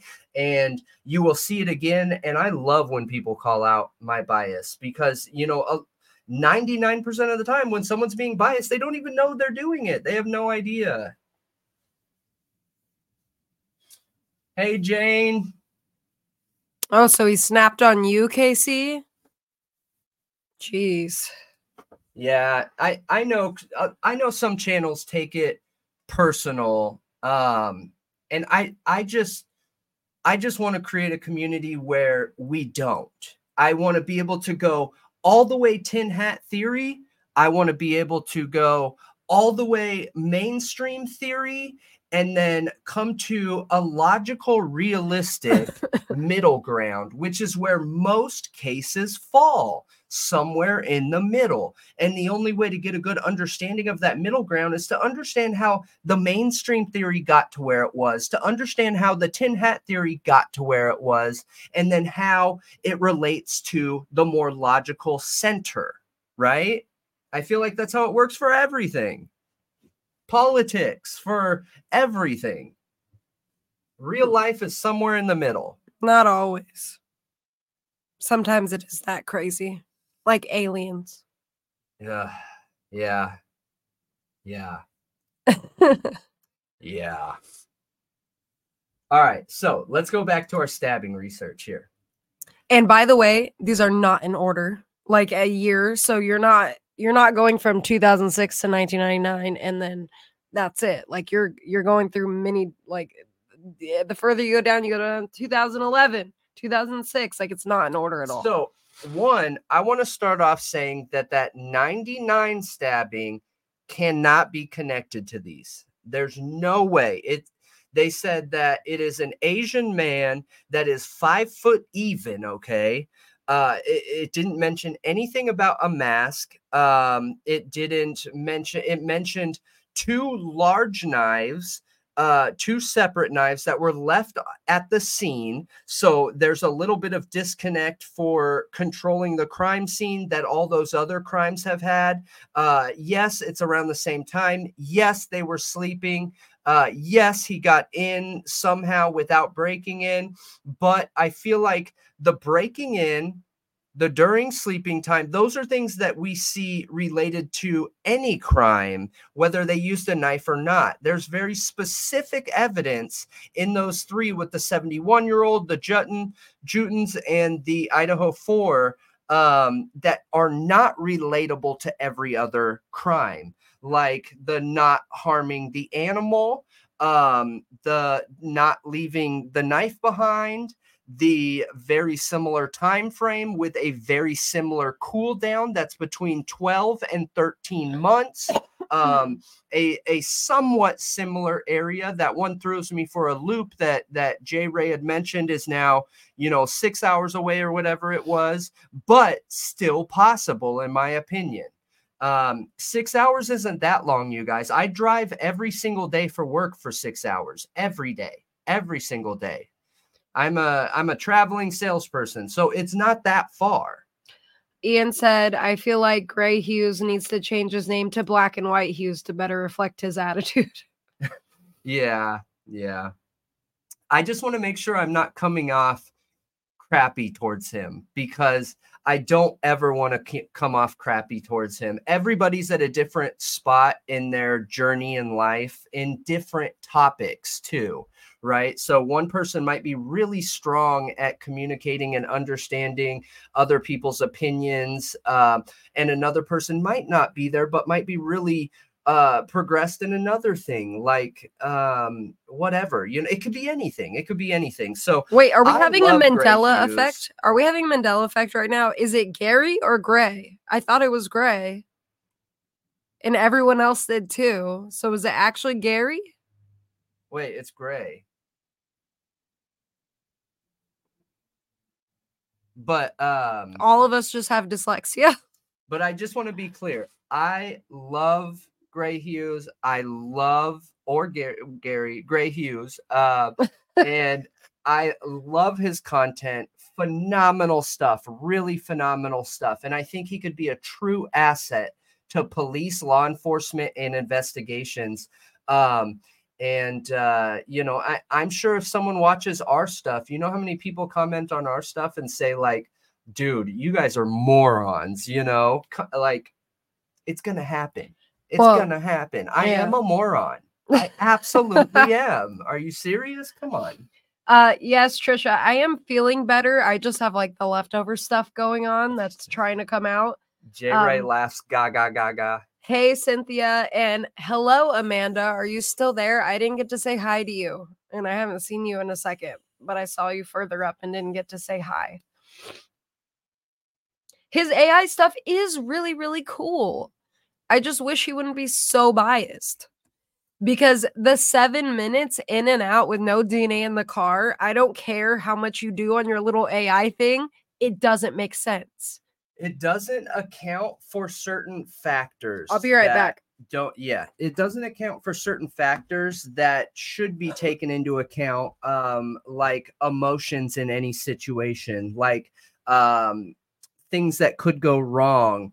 If it's a perpetrator that doesn't know the house, how long would it take? Okay, that someone in his 7-minute video, it has to be someone that knows that house. It has to be someone that knows exactly where they are. It has to be someone that knows where that step is. As we can see, if that footstep recreation is anywhere similar to reality, that person was moving quickly down that 4-inch step. They knew it was there. Okay. It was done with a left foot, their strong foot. And I just think there's other factors that could be taken into account in those situations. But love Gray Hughes, love his stuff, truly. I don't think there's one content creator out there that I could say something bad about, you guys. I just can't do it. I got too much love in me. I'm a hippie. I'm a hippie from SoCal. Like, how obvious, right? All right, so back to these stabbings. So, Pullman resident Danielle Reynolds will be arraigned for Murdaugh on 2 counts of aggravated battery for,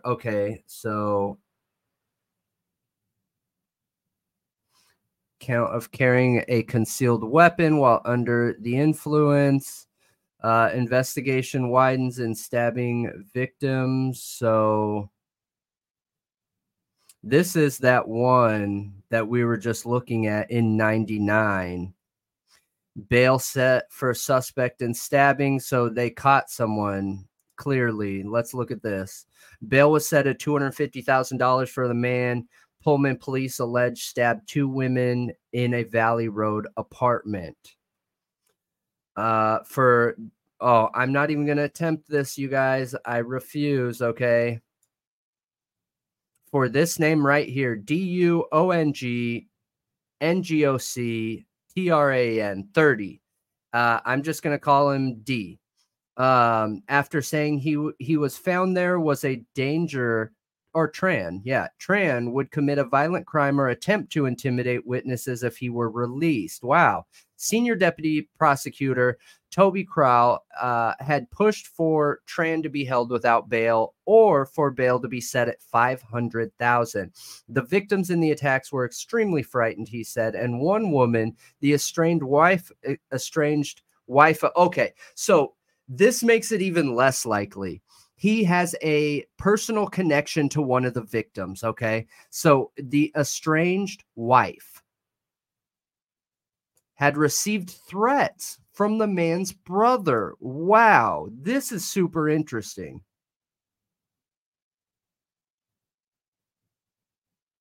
And both women pulled through. All right, let's go back to this here. Man sentenced for stabbing. So this is from the two victims. Okay. Stabbing in Oaks, investigation in Oaksdale. This is 2000.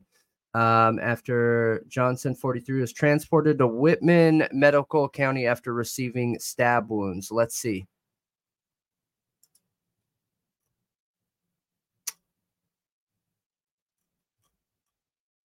Wait, what am I missing here? Did it kick me out?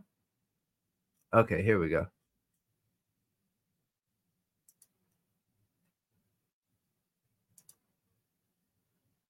Oh, no. Lame. I'm going to have to sign up. Okay.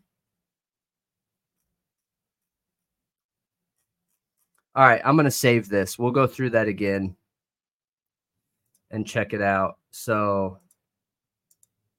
we'll go back to this.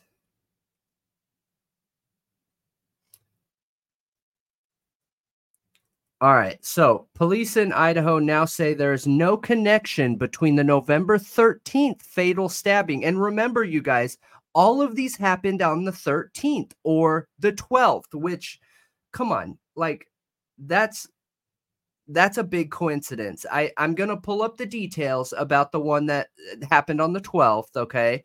But I think that there is a numerology aspect to this. I wouldn't put it past a serial killer to be driven by some kind of numerology aspect, right?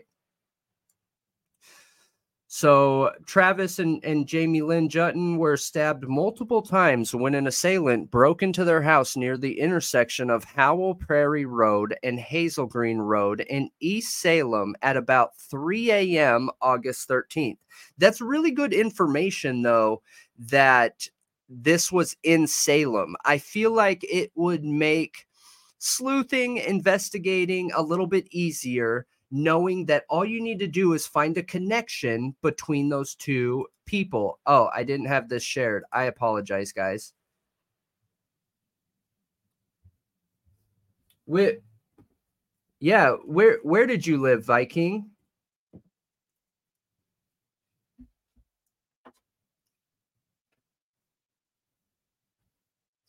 Hey, Casey, I live in Illinois too, so.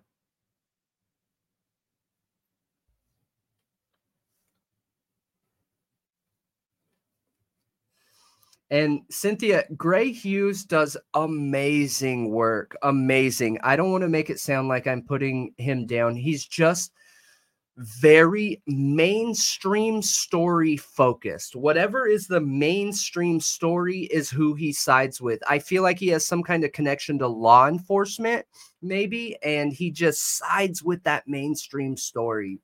And very little questioning in some areas that I would have questioned, but that's okay. We need every opinion. We need all of them. All of them. So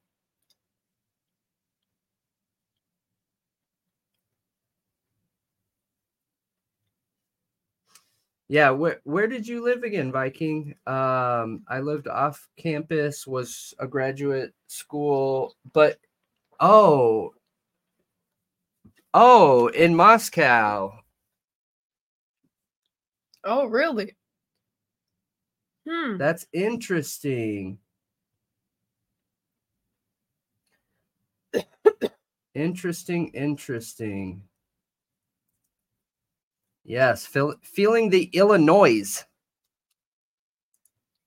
All right. So 3 a.m. I think that's important in this situation. That's hunting time in a very similar way. So broke into their house. I wonder how they broke in if they were being watched. Travis was pronounced dead at the scene, and Jamie Lynn was stabbed multiple times but survived. That case is still unsolved. Marion County Sheriff's Office spokesperson Don Perry said that he declined to say if there were any suspects that had been identified. The thing I can say to that is it's still under investigation, he said.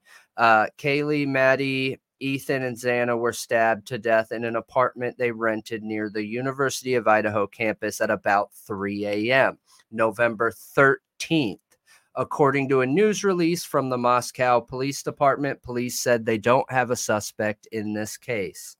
At a news conference Wednesday, Moscow Police Chief James Fry said he had been made aware of the unsolved Salem case, but police Friday then said that they had ruled out any connection between the two stabbings.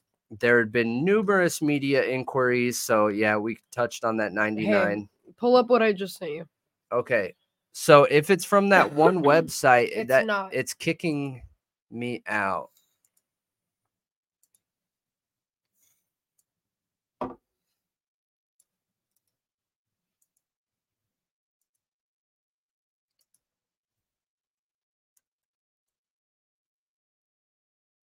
What is this? We're about to find out together, guys, because I just saw it.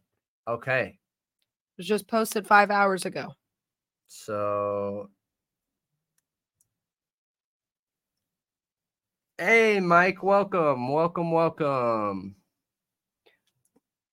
I mean, are you asking us, do we feel like MPD was corrupt, or do you think they just got in over their heads on this one? I think it's both.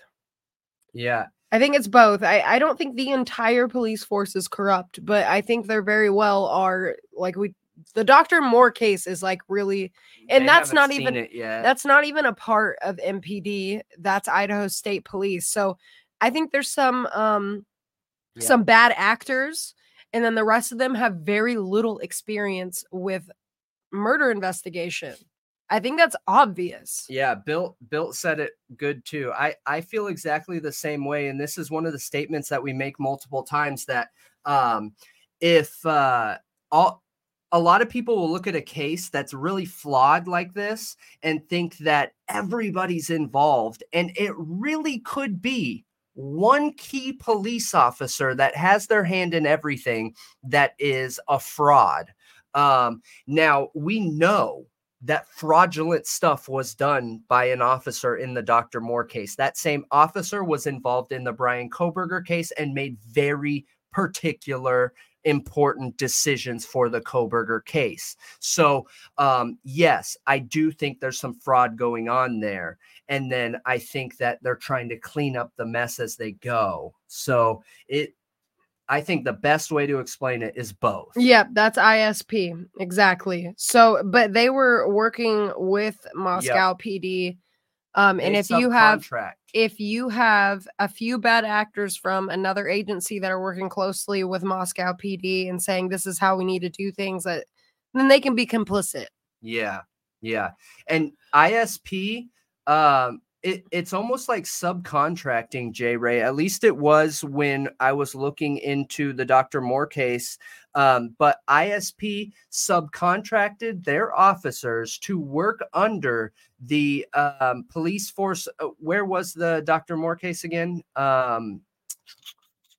I don't remember the city, but they were ISP officers contracted to work under that city in the same fashion that the ISP officers were contracted to work under the school, the college, and Moscow. And hey, AO, what's going on? So welcome, Cynthia, with the Masons and Built. I do know that it's okay. It's a not so secret society, okay? And there are police officers, veterans, like, men with like some power that definitely are a part of those. I'm a Freemason. I just don't know what that has to do with the case. Like, cops typically know each other anyway. So what is the Mason's hat? Like, what does that matter? Yeah. All right, let's check this video out. And the blue blood that runs in the police already, like they try to protect each other. They protect each other usually. So yes, they absolutely do. They absolutely do. I believe he was there to kill. He came in with a kit. I believe he had a kill kit. And you believe that everything right down to the implement of destruction, this large marine knife, that was all planned. All planned. It's inhumane. You wouldn't do these type of things to any living creature, let alone an innocent human being.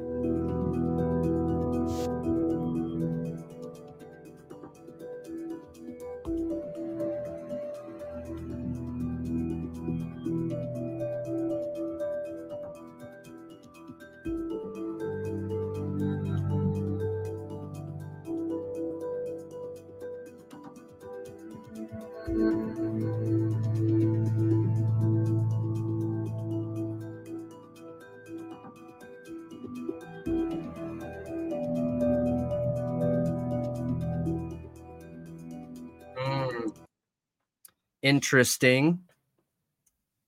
We're gonna get a copyright claim now because that background music. That's interesting. She was trapped. Yeah. Yeah. She was trapped. Now, what could that mean? That could mean that the person came through the doorway and she didn't have a way out. Her positioning on the bed meant she was trapped. I understand it said that, but I'm trying to think logically, what would make someone feel trapped? If someone came in and stood in your doorway with a deadly weapon and the only door in the room is that door that they're in, that would be considered being trapped. Okay, right? but they're saying she was trapped by Maddie's body. That's literally the title of the video. Okay. Their positioning on the bed showed or made it seem like she was trapped by Maddie's body. Okay. I get it. I get it. That just doesn't make sense to me. So. What do you mean? You can't be trapped by a body. You just crawl over it in a situation not if where you're it's traumatic. Not if you're fatally wounded and you're trying to get up to get help. Yeah. And someone is laying dead weight on top of you and you're already so hurt, then maybe not. Okay, so you're looking at it from a different point. You're looking at it like the crime already happened and she was still alive with a weight of a body on her to where she couldn't get up. I was looking at it before that, before the stabbing happened. No, I think they're looking at the position she was in when she died. Yeah. So okay. that would mean after stabbed. So the killer would have been at the bed already, and Kaylee was likely between Maddie and the wall. The Elks Lodge, right? Yes. Yeah, that makes sense, Ian. They're on a twin-size bed between a dead body and a wall. Yes. Okay. Yeah. Oh, thank you, Clean. Appreciate that. I'm glad you got to catch a live. Hey, Mike. I just saw you for the first time in the chat. It's actually the Elks Club that controls the world, not the Masonic Lodge. The Elks Lodge, yes.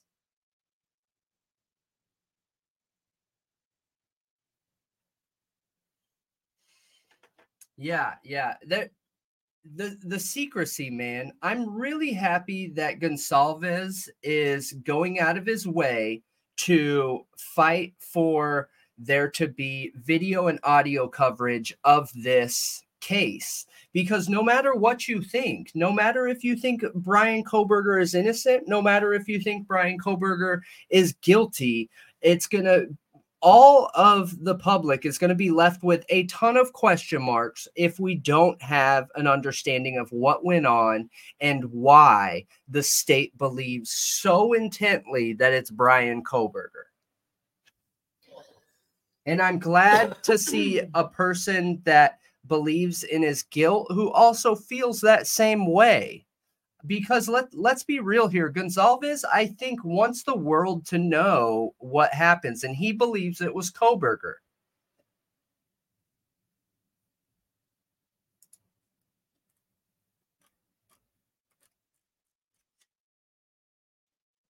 Okay, let's see what else we can find on this.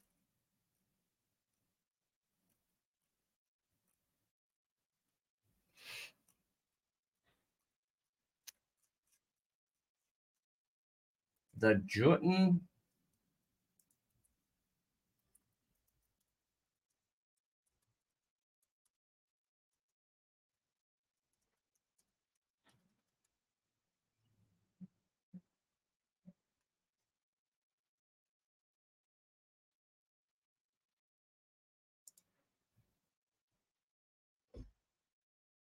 Okay, that's a good one. So I didn't see, so 19 times, masked intruder. So this was back in September 1st of 2021. Travis and Jamie Lynn Jutton were attacked in their home in rural Marion County, Oregon on August 13th. Authorities are looking for, God, that sucks, man. They look like such just nice people. And you can never tell by looking at someone, but he looks like super nerdy and just like a nice person that, Yeah, God. they do look nice. Authorities are looking for the person responsible for attacking a young couple in their Oregon home last month, ending the husband and seriously injuring his wife. Travis and Jamie Lynn Jutton were sleeping in their home in rural Marion County on August 13th, shortly after 3 a.m. A masked intruder broke in and began attacking them. Travis, 26, died from multiple stab wounds. Jamie Lynn, 24, was seriously injured after being stabbed 19 times, you guys. The Juttons were supposed to fly to Hawaii the following day. Gosh. Kaylee was supposed to leave the next day too. Yes. So that's weird. A person who was going to watch their house and cat while they were away was sleeping in the next room. No way. The assailant fled the scene. Authorities have not yet identified any suspects or disclosed a motive in the attack. So they left a person alive and a pet alive. Person alive and pet. Yep. Similar to Idaho4. Yep. Friends and family say that Travis died protecting his wife. He saved her life, the couple's friend Elaine told TV. Travis's family released a statement Friday afternoon. Our family is grieving the loss of our son, nephew, brother, and friend, Travis, age 26, whose life was brutally cut short the morning of August the 13th by an unknown assailant who murdered him inside his home. The statement reads, his wife, Jamie Lynn, was seriously injured and is recovering in the hospital. Travis was a kind, gentle, and loving person who did not deserve to lose his life, and for reasons unknown to any of us, the statement continues, while we grieve Travis's loss and wish for Jamie Lynn's health, we continue to be concerned for the safety of our family, friends, and neighbors. If you have any information that could be of assistance, please contact Marion Sheriff's Office. Your help is greatly appreciated. Gosh, you guys, this is...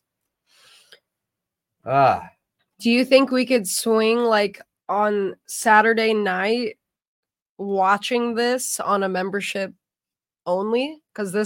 So I want you to pull up this clip. I want to watch it. But do you think we could watch the full thing on a membership stream like this weekend or something? I don't know. I don't know how that works. What do you mean? You just stream it. Okay. Yeah, maybe. Later. Yeah. So, the sneak peek from the new 48 hours, Idaho4, like a clip just came out that then Gonzalez family put on their Facebook page. And I think that's where this whole thing that Kaylee was trapped behind Maddie.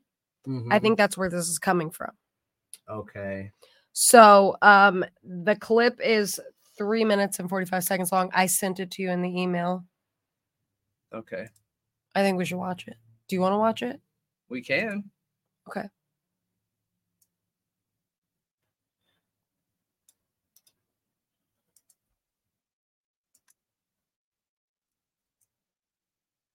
We just get hit with copyright every time. From what? Music in the background, every clip. Okay, so if any music starts playing, we could... It's too late. We already listened to some music. Oh. You could just, like, mute it. It's not working. What? Then it's got to be the Surfshark. That's what always does it.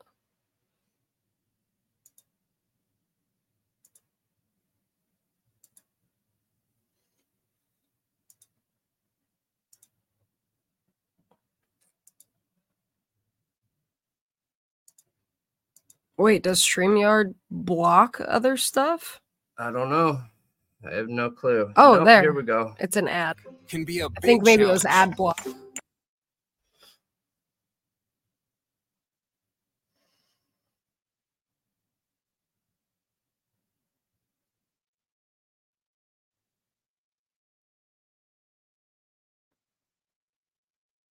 Yeah. A lot of people stream shows behind a paywall, like a membership, like on Yeah. Patreon or membership stream. So what did you want? Oh, just this clip. preview. Yeah. Got it. Got Mhm. it. Yeah, I just Okay. wanted to watch this. Yeah. So I didn't realize that you could do it for like members and not have to worry about getting hit on. Yeah, but I wonder if we should do it on Patreon, like get that set up and do it on Patreon and not YouTube. I don't know. We Maybe. need to look into it a little bit, but if we end up doing it, we'll obviously let you guys know and post it in a Yep. community post. Yep. But yeah, we'll go back to the stabbings after this. Sorry, guys. I know we're going back and forth. Yeah. I just saw this You've been pop up. looking into other stuff. Wow. Moscow Forgot what it was. will forever be known as the scene of one of the most tragic crimes in American history. There's still sort of a darkness whenever you talk to people.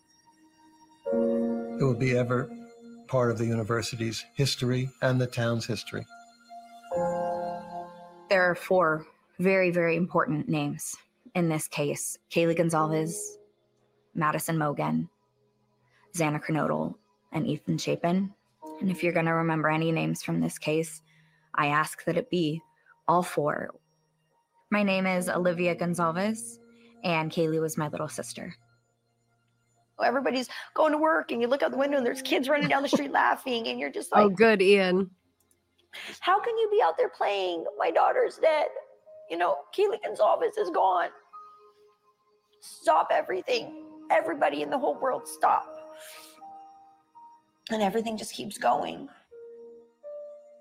That's sad. My sister, Xana Kernodle, is one of the happiest, funniest people I've ever met. And I had the awesome privilege of growing up with her, and I still have a hard time coming to terms with the facts that it did happen.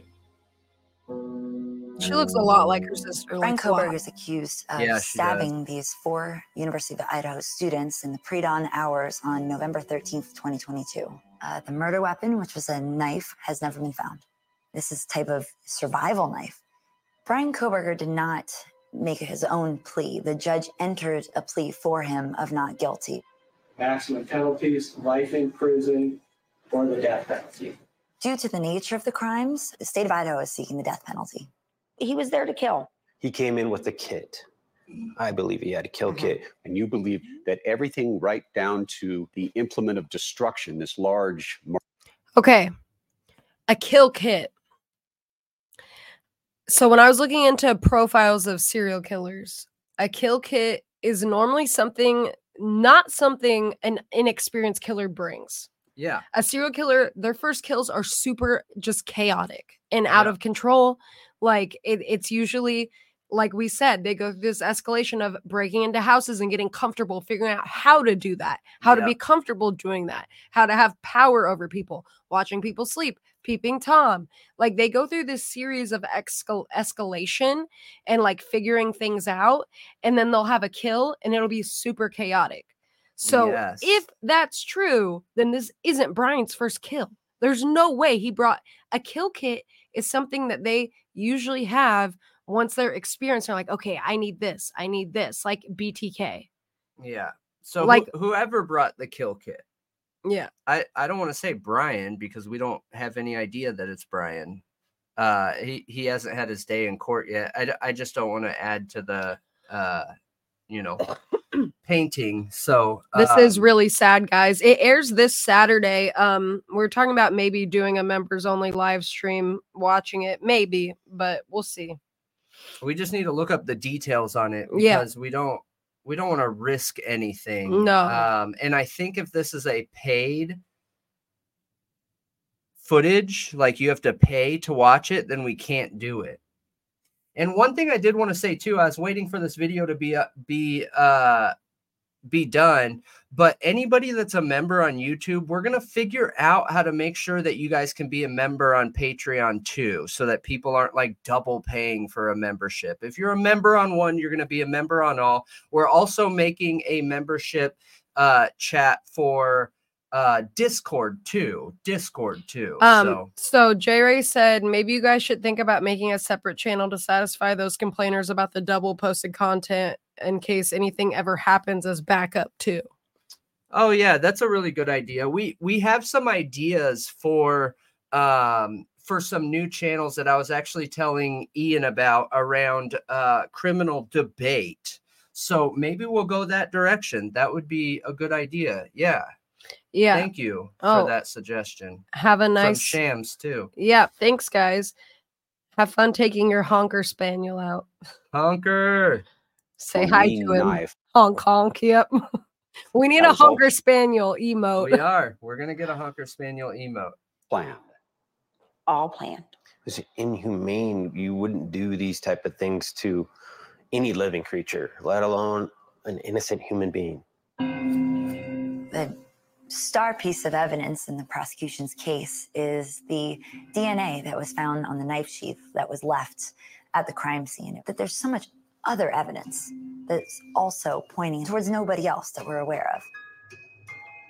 That we're aware of. Koberger's car spotted leaving the scene. Why was his That was not his car, was it? Why was his back window dark, tinted?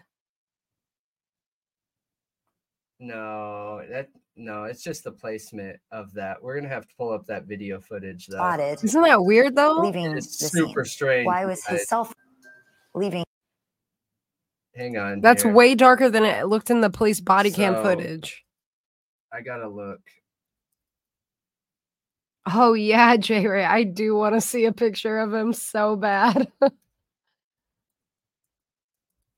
I spelled his name wrong, didn't I? Yeah.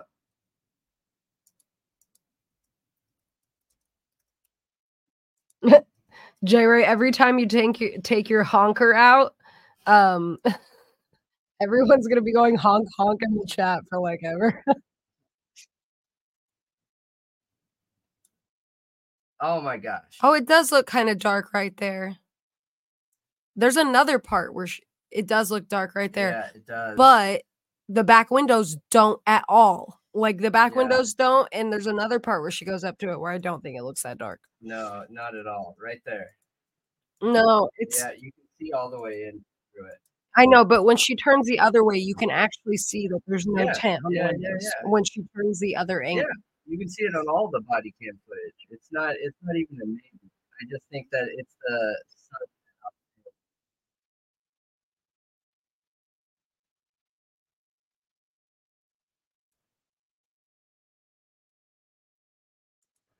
Bam. Yep, you can see through everything. Bam. Yes, that's BK's car. And yes, you can see through everything, literally everything. So Yeah, I was just questioning this here because this looks super, super dark, but I think it's because the angle they're at and everything. So I just wanted to verify. They were asking, are the license plates the same? Oh, Go back to the other video where she walks up.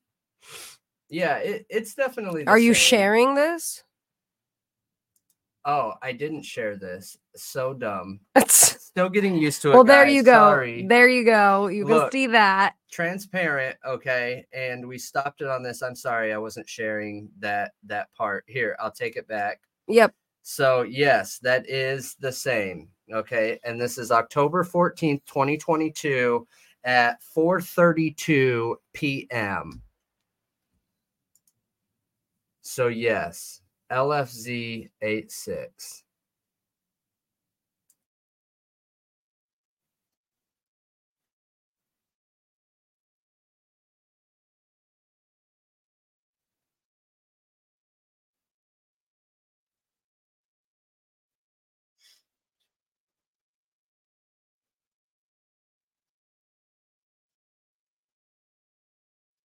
Good call out.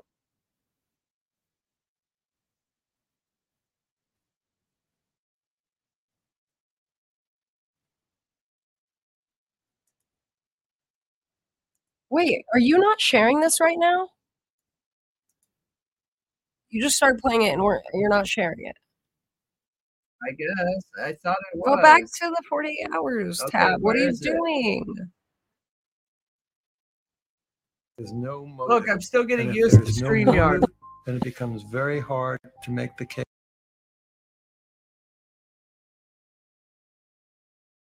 Times, including the morning after the offense.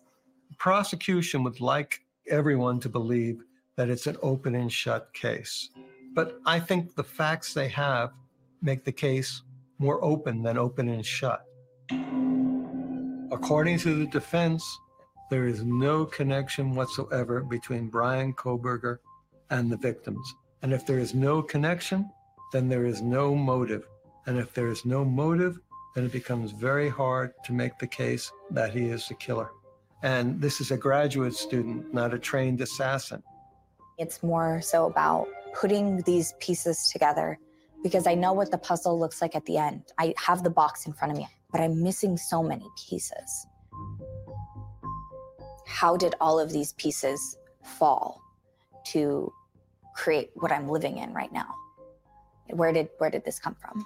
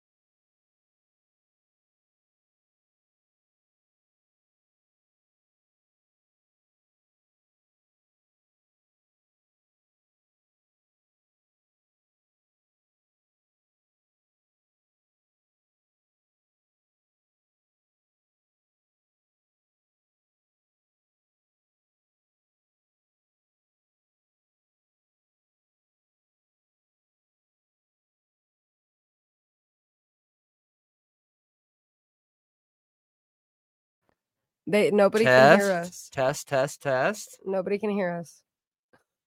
Yeah, it's because you touched the mic. It unplugged it.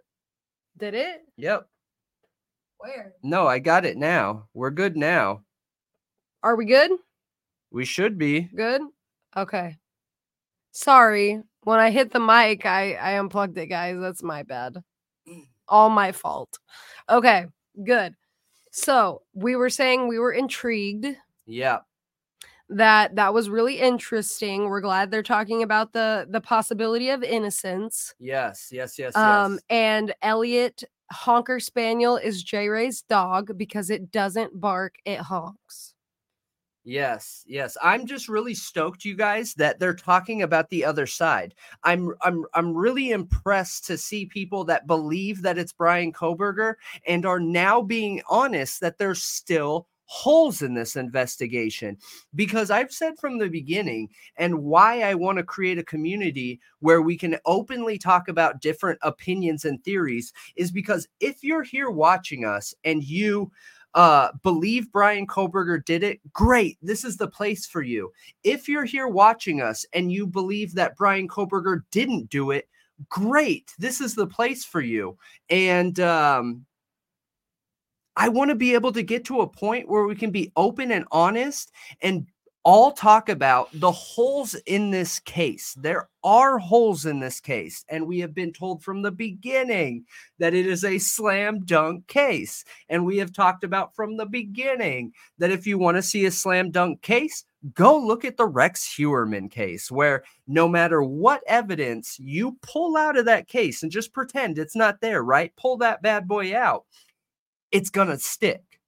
Put it back in, pull another piece out. It's going to stick. You could do that for any piece of that evidence. Now, look at the Kohberger case and pull out one piece of evidence.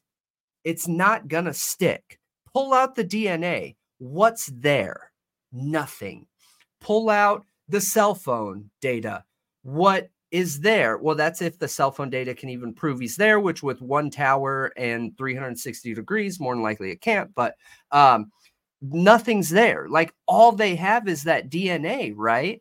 And we have evidence with the Dr. Moore case that there are some tainted officers involved in this. And I don't think that, I don't feel like it's fair when you want to look at a case analytically and logically and have it be tin hat because a case doesn't look good. The only reason that they do character assassination is when the state's case sucks. Look at the YNW Melly case. Look at which I think this one is fair, kind of, but the Alexi case, I mean, they're coming out saying she's now strangled the baby. You know what I mean? Because the evidence isn't there. I'm not, and with the Alexi case, I know it makes a lot of people really touchy. So I'm not saying that she's innocent or guilty, but someone can be guilty and still get character assassinated. It's just a method, right? And someone could be guilty with not good evidence against them and still get character assassinated. But yeah, we see it all the time. Yeah, I think it's, I mean, that's why I get where lawyers are coming from when they don't want cameras in the courtroom. Like, I understand it. They don't want this like salacious sideshow, this like, you know, all, I know I read Elliot. it. Elliot, that's super funny. He said, I read your comment.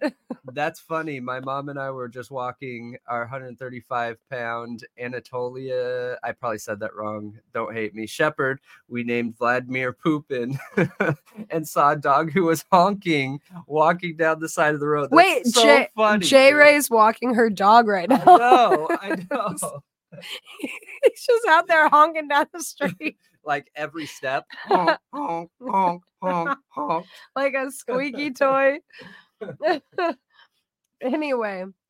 I agree, Cynthia. I think it's very possible Heuermann isn't working alone because of his search results. Yes. Just side note. Now be quiet. Okay. So, and I was going to ask you a question so you could talk more. But I was going to say that I understand why the lawyers don't want the cameras in the courtroom because of stuff like details getting added that aren't really there, like people making a circus out of it and it becoming like a sideshow. I understand it. I do get it. Like, things can be added, more details can be added, like, and people have like a natural tendency to go with the herd. And then you have the issue of picking a jury in this world that is connected through the internet. Like, we are the most connected we've ever been that we know of in recorded history.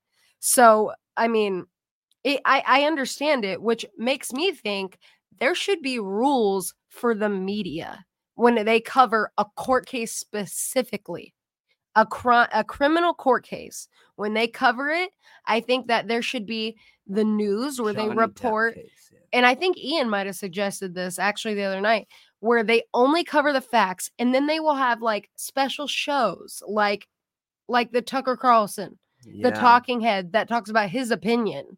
But as Yeah. far as reporters like reporting the news, they should only be able to report the facts. No speculation, no like theories Yeah, but that gets the so news, dirty. they still have the opportunity to express opinions in shows, but Yeah. not when they're reporting the news. Yeah, that just gets so muddy. But I agree. How does that with get you. muddy? I agree because evidence can be opinion. And let's just because I pulled it up just a second ago, okay? So, the YNW Melly case. He was character assassinated, and the state said, and this is opinion and evidence. Like, this is where it could get muddy. So, apparently the gang that he's associated with, or the state is saying that he's associated with, has a color that new gang members must wear until they become like a shot caller, a higher up, or an initiated gang. YNW Melly. Okay. An initiated gang member. Okay. So they took a picture of him wearing that brown color and submitted it into evidence. Now, that is one of those things I worry about, where that is fact that he is wearing that color. Nobody's questioning that. That is fact that gang requires you to wear that color when you're an initiate. Okay. Then they took pictures of him wearing red because I think it was associated with the Bloods.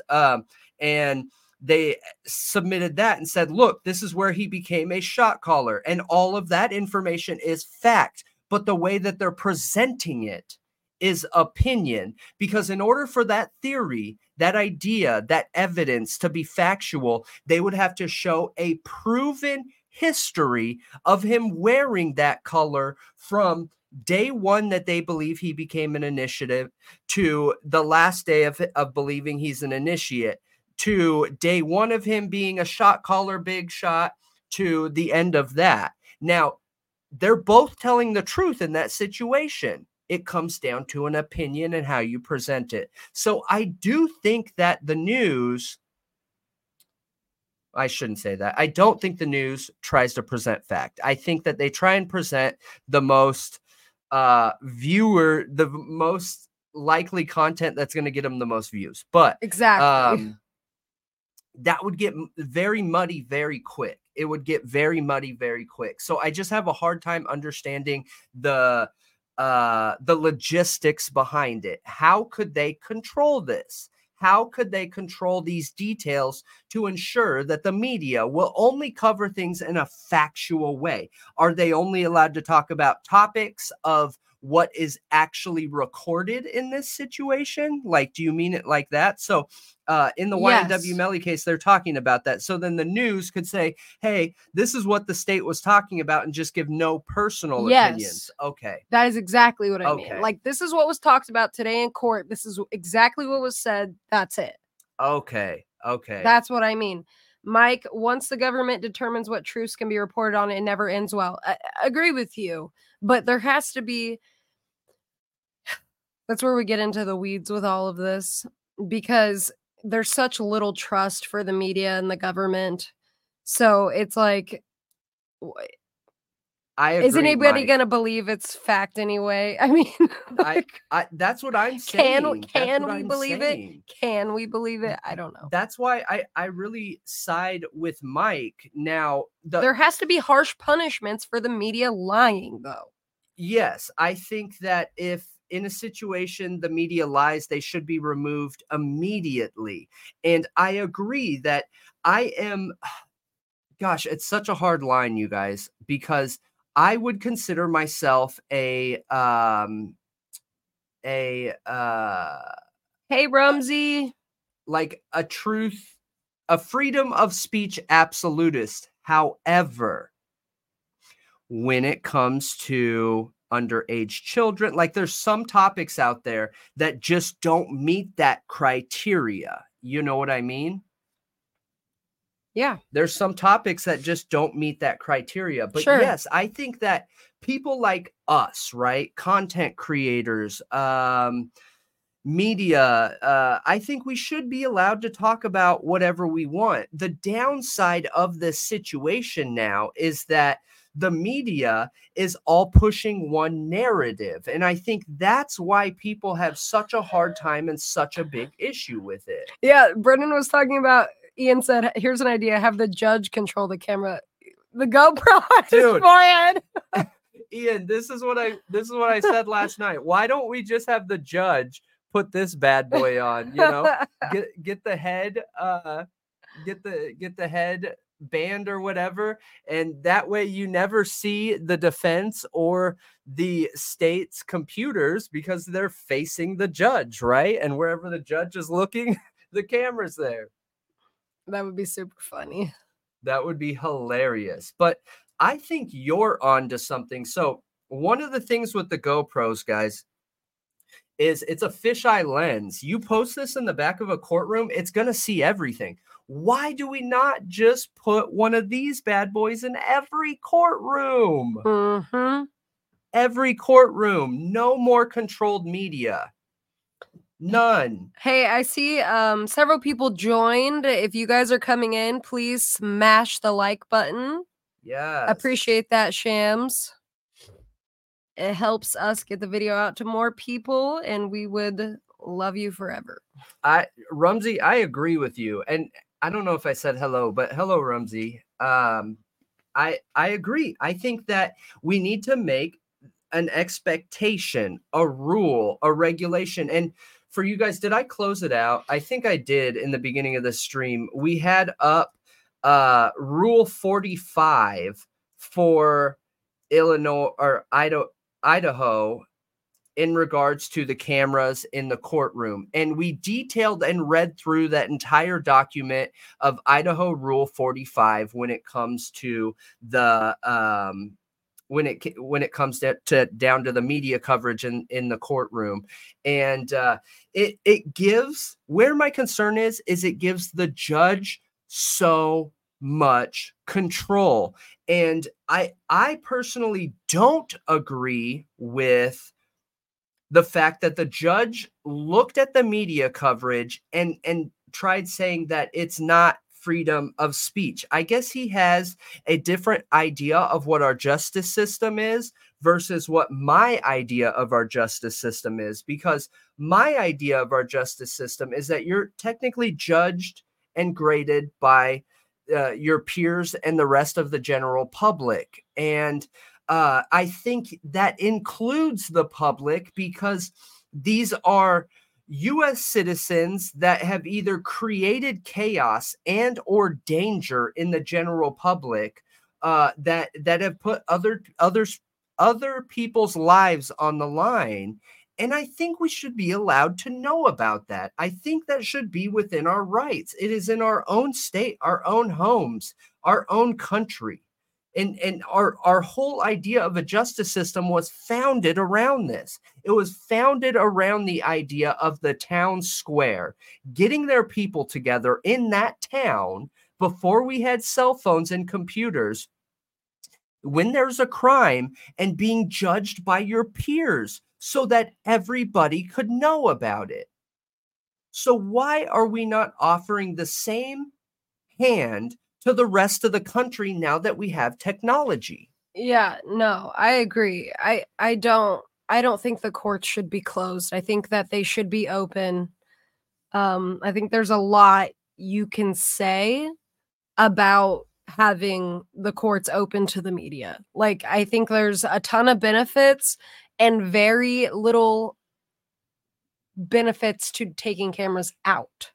Yes. Like, what are the benefits of taking cameras out?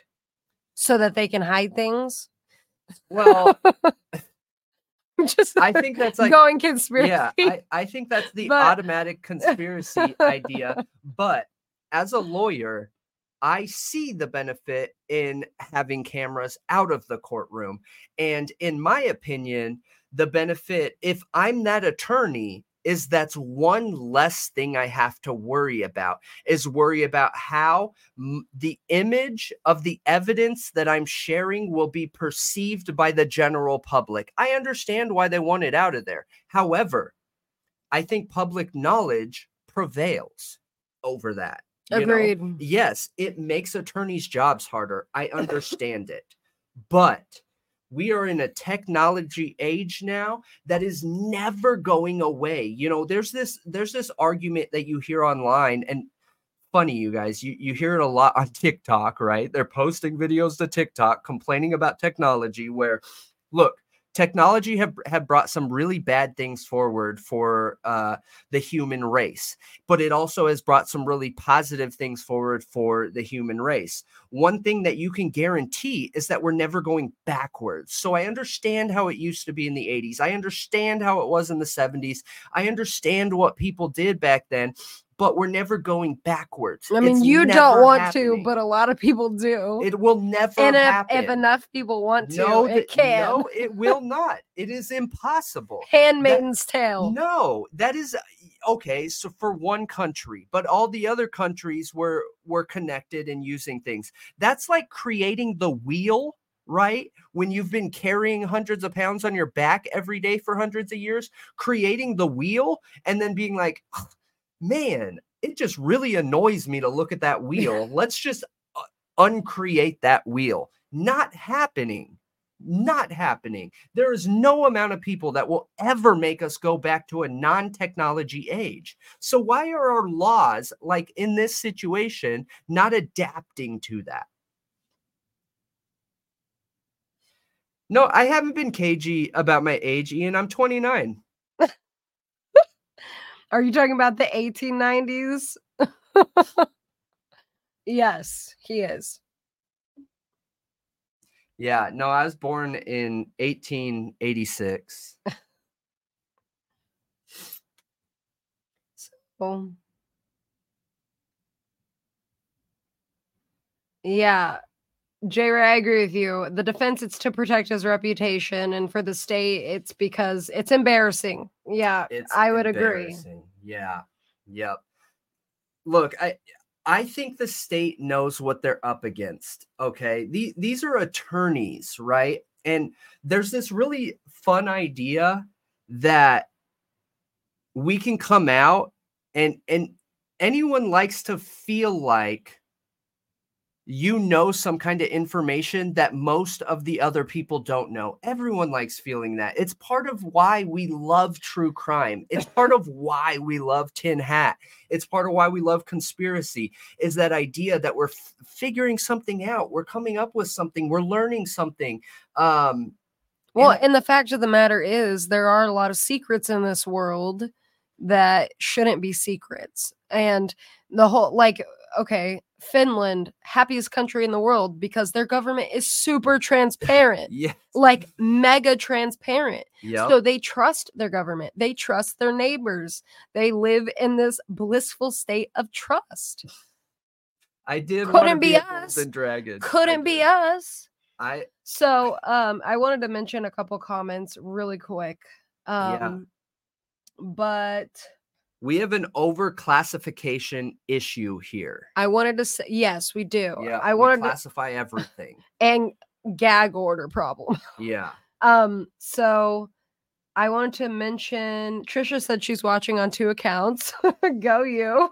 Yeah. And I wanted to say hi to Joey. Joey joined the chat. Joey, yes. Sorry, I was ranting, so. Yeah. He's just like really on a sick one tonight, guys. I'm so excited about this topic. This topic. You're very, very excited tonight. Like your ADD is like. Yeah. Yeah. It's good though, because I'm sick. So I can't talk that much. Yeah. No. You steal the show, man. I'm sorry. No, I'm saying go for it. Steal the show. This topic gets to me, you guys. It really, really gets to me because I feel like there's so many other obvious possibilities in this situation. Oh, Shams. Shams is on 2 accounts now too. Yeah. Thanks. Your show with Shams. That's awesome. Yeah, right. I think there needs to be some major changes, and maybe that's why courts and governments and everybody hates technology, because it has changed the way that the American people feel about the government. But again, I go back to we're a type of people that evolves. There's nothing we can do about that. We evolve. So like our laws got to evolve with us, you know? Oh, Amanda always watches on her phone and TV. How That's many of you awesome. guys are double watching? That's cool. Thanks.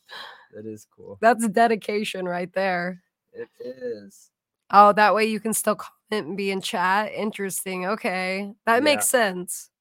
Annie was tired. She said she was only going to be on for a little bit tonight. Oh, too bad. Hey, Watchfly. Yes. Oh, you guys want the big screen? Yeah. And then to be able to chat on your phone? Yeah, that totally makes sense. I've never done that before, though. I mean, we're doing it here, too.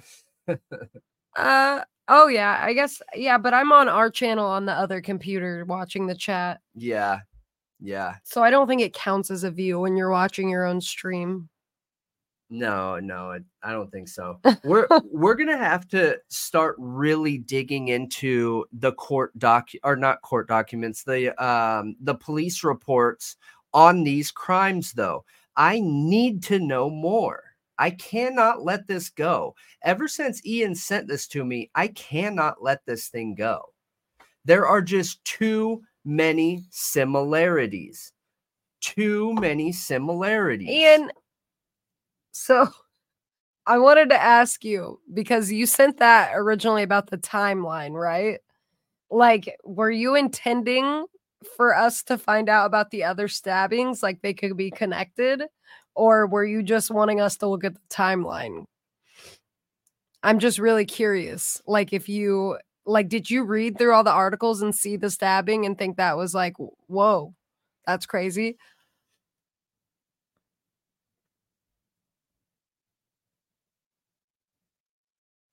For what, J Ray? For the video we premiered? Yeah. So and when you guys rewatch it, let me know if you guys like the premiere too, because that's something that we talked about a little bit ago. But I think for certain really interesting topics, we're going to try to do the premiere and start it between 8 and 8:15, depending on how long the video is, and watch it with you guys so we can comment and talk through it during the playthrough, which I personally don't think I've seen somebody go live watching their own content. Honestly, I felt kind of lame going live watching my own content. What? No, people do that with premieres and they do? comment with the people. Yeah. But are they actually live streaming? Oh, because I don't the know. premiere showed, and then it showed our live stream. So I was typing in the premiere like, hey guys, come over to the live stream so that we can talk through it. I liked it. I enjoyed it. You're because stealing your own people- views, though. I get it, but I'm more concerned with the conversation. I like talking with everyone and having good conversation and like investigating the video, you know? I don't know. Yeah, J Ray, just go watch it after. You don't need to watch it, obviously, for context for this. Like, we already went through a lot of it anyway. Yeah, it's just this couple right here. And here, let me. Yeah, we're in the regular live stream, right? Yeah. Yeah. And then let me pull up. I think this is zoomed really big. Yeah. All right. So, hang on here. Hang on. Oh gosh. What? The new Banfield video about Brian. Oh, Brian's family not visiting him in jail. You guys, one thing that I wanted to point out to you guys too is shoot, where is it? It was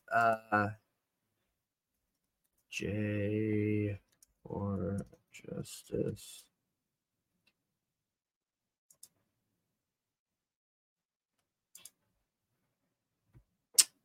Oh, where is it? Okay, so here, I'm going to share this, but we talked about Ruby Frankie on here, and this is J for Justice, another phenomenal content creator, just amazing. And this is a compilation of Ruby Frank's videos of interactions with her kids that are super questionable. Yeah, and it was incredible. Like amazing. There's other ones out there that have been around for a little while, and I wanted to pull that up that night. That's what we didn't get to. Yeah. And I also found the Connections website. Look. Make sure you guys go watch that video if you want to know more on here, let me go Sandra Ladd.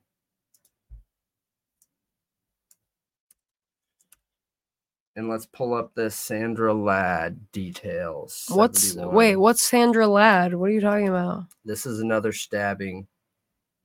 Oh, that's the 71-year-old. Yep. Okay. Who I personally believe is number one. Well, see, I wanted to look into if she had any grandsons. Yep. That are not around. Yeah. Anybody, like any troubled family members. That was what I wanted. So has her killer been found? Like, have they made an arrest? No. So the Washougal Police Department is asking the public to help solve the murder of Sandra Ladd, a Washougal woman found stabbed to death in her home in mid-June. The police department has partnered with Crime Stoppers of Oregon to offer a reward of up to $2,500 for information leading to the arrest of Ladd's killer. We want to make sure that we have all the information that we can possibly get. Washougal Police Chief Wendy Steinbrunn said, sometimes people see something or know something that they don't think is relevant. We want to draw that out. We want people to worry about feeling we don't want people to worry about feeling silly. We want to hear about it no matter if it turns out to be relevant or not. Some people don't know if their information is valuable or not, might not be aware of the investigation. We want to raise the profile and keep the case fresh in people's minds. Ladd, 71, was found dead in her home located on the 1900 block of 41st Street in Washougal on June 14th. Yeah, so that was a typo. So it was the 13th. Oh, no way. Yes, it was the 13th. I knew it. That is nuts. Yep. I'm telling you, all three happened on the 13th. At like 3 o'clock in the morning. Yes, I know. It's crazy. Okay. Dude. Okay, you guys. How many coincidences are in a murder? That's weird. That is weird. That's super weird. Yep, after being stabbed in her torso. Steinbrunn said the investigation is active and ongoing, but declined to provide further details. Vancouver resident Michaela Sass, Ladd's daughter, told the Post Record she did not want to say anything that might jeopardize the investigation, but said Ladd's family members just need answers and need someone to come forward and provide any information that will help us bring closure. Ladd was born in Portland, graduated in Washougal in 1967, earned an associate's degree from Clark College, attended the University of Washington. She worked as an administrator assistant. She worked at the University of Washington? Like Pullman? That's Washington State. Yeah. Huh? There's Washington State and University of U of W. Okay. Or whatever. Okay. During that time, she worked at Cape Horn Sky Elementary School. Ladd worked at Burgerville in East Vancouver from 96 until she furloughed in early 2020 due to COVID. Okay, that's Seattle. Ladd is survived by 4 children. 4 children, huh? And 6 grandchildren. Yes, that's a lot of contact. So the last thing in the world I ever want to do is victim blame, but I think you brought up a really good point when you said, hey, does she have children? Do we know anything about the background? Because, you guys, a lot of serialists go after their mom or family because a lot of that trauma, the nature versus nurture, is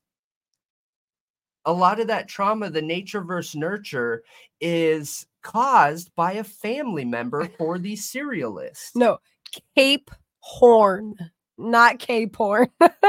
What? Cape. What are you talking about? Cape Horn. Somebody said Cape Horn Elementary. Oh, so bad. That's so Cynthia. awful. That's so bad. We already get in trouble for the things that we say wrong. It sounded like they're saying, Amanda even said that. It sounded like you said that. I'm sorry. I'm so bad, dude. Yeah, Amanda, Lucky 13, 3 a.m. It's weird. I'm telling you, weird. It is so crazy. Yeah, and the fact that with the couple, they left a dog and another person alive. I know. Just like in the Idaho4 case. And we don't even know about this one. And we don't know about this one yet. We're going to have to buy some police reports. And her address numbers add up to 13. Shut up. J. Ray just pointed that out. What? What's her address? God. Where's her address? 1122 lines up to 33 threes. Okay, what's this lady's address? Did it say right here? Yeah, it's the whatever 1900 block of 41st Street. Wait, how does that add up to 13? Am I tripping? What? 9. I don't see it. I'm blind. 1903? 193 is 13. 193 is 13. What do you mean? Oh, okay. 1 plus 9 is 10 plus 3. Gosh, that cold's really got you. Wait. But where's the 3? I see 1900 block of 41st Street. It must have been on another thing that we Okay, looked at. located on the block. Oh, okay. That's not her address. That's the 1900 block. Okay. Yeah. So it's 1903. Okay, Yeah. I got it. I got it now. Yeah. Jeez. Everybody's explaining math to me now. She just needs a handicap tonight, all right? She's still going through it, apparently. This is I didn't know her address. Right now is when you would see the little bubble on our videos, like saying something funny. Yeah, but that's not fair because in the article it says 1900. Okay. It doesn't say 1903. Yeah.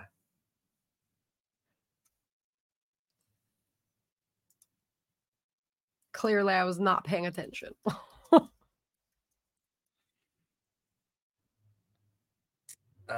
Crime report. Okay. What? I also cannot do math in my head. Okay, like at all. And I can't see images in my head. Like, I don't know about you guys. Like, when you do a math problem in your head, do you envision the numbers? Because I assume that's what people do when they do math in their head. And I can't see things in my head. It's called aphantasia, where I literally can't see things. Like my whole life, like when people are like, okay, close your eyes and envision you're like at a beach or something. I'm like, can other people do that? Like, I was just like, how? Okay, I'll pretend, and then I thought nobody else could actually do that. I didn't think people could do that. See And then things in your head? Yeah, and then I found out that people actually are envisioning a beach in their head when they're told to do that. Oh. And I'm just the weird one that can't. You are. Yes, you are. Yeah, I hear my own thoughts in my head. You just add it up? What? Yeah, that's what I do too. I'm sitting here thinking, I don't envision numbers in my head. Okay, now what if it's like a stacked number problem, like I still don't. 104 plus 105? I Which mean, obviously what? that's a super easy problem. Yeah. But say it's not easy. Like, and it's You like mean in a situation where it's like 10 plus 3 plus 11 plus yeah, 12? that. Do you have to envision the numbers in your head? No, I just point out the two biggest ones and start from there and then work backwards. I don't envision the numbers though. Okay. Yeah. I would just be like, okay, 10 plus 11 is 21 plus 3, 24, and then the last number. But yeah. Yeah, I wish I could daydream. I've only met one other person in my whole life that has aphantasia like I do, where they can't see things. And then I saw one person on YouTube that had it, which is how I found out that I had it. And she's an artist and like can't vision things in her head. Could Brian Kohberger be linked to other similar murders in Pacific Northwest? Based on, oh wait, here. Could Brian Kohberger be linked to other similar murders in Pacific Northwest? Based on what is now known about Brian Kohberger, I'm sure they must be reinvestigating the other two similar murders that occurred in the Pacific Northwest after 2020. June 14th, 2020, Washougal, Washington. Sandra Ladd, 71, was found in her home with multiple stab wounds to her torso. That was number one. I'm telling you, I am confident that was number one. August 13th, 2021. Oh, they need to put June 13th. Salem, Oregon, Travis Jutton was murdered in his sleep around 3 a.m. and his wife, Jamie Lynn, was seriously injured fighting off the killer. The two murders happened 14 months apart and within 70 miles of one another, those two, yes. Yeah, those two are 70 miles apart, but Moscow is not. I would like to know where Brian was on those dates. So we need to save this. This should be... Yes, Mike, I do have visual dreams, which has tripped me out thinking about that. Like, how can I have dreams where I can... The only thing is I almost never dream. Like, I dream super rarely. Or if I do dream, I just don't remember dreaming. Because I think technically you dream every night. You just don't remember them. But yeah, I have visual dreams. And I've thought, like, how can I have a visual dream and not be able to picture things in my head? Now, I can almost get like these faint, like flashes of things when I try to think about them really hard, but that's it. And then I found out architects can visualize entire blueprints in their head. And I was like, what? So clearly it's a scale with all humans. Some humans are like super good at it, and some people are super terrible at it, like me. So I'm not sure if this is a bit of a stretch, but here's very little information I could personally find in this particular attempted murder that is reminiscent of the Idaho. On June 13th, 2021, a person was stabbed in their sleep around 3 a.m. in Charleston, Illinois.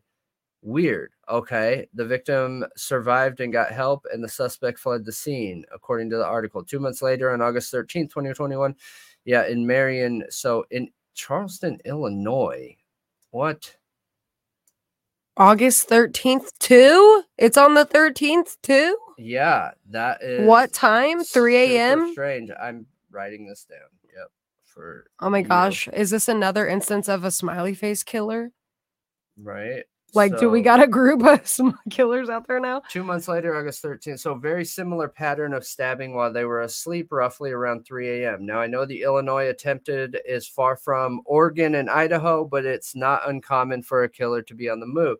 If you try to connect these attacks, you notice the severity increases from 1 victim to 2 victims to 4 victims kind of how a serial does work their way up. I do find it hard to believe a new one has never committed such acts, could kill 4 in stealth and slip away without leaving a trace. Yep.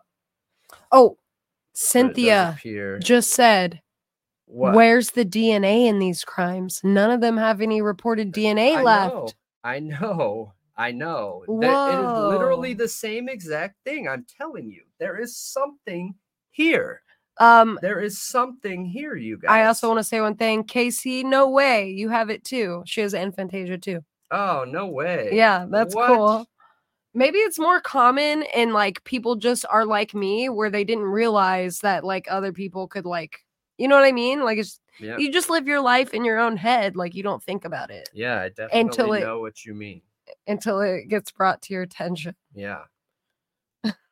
Stop.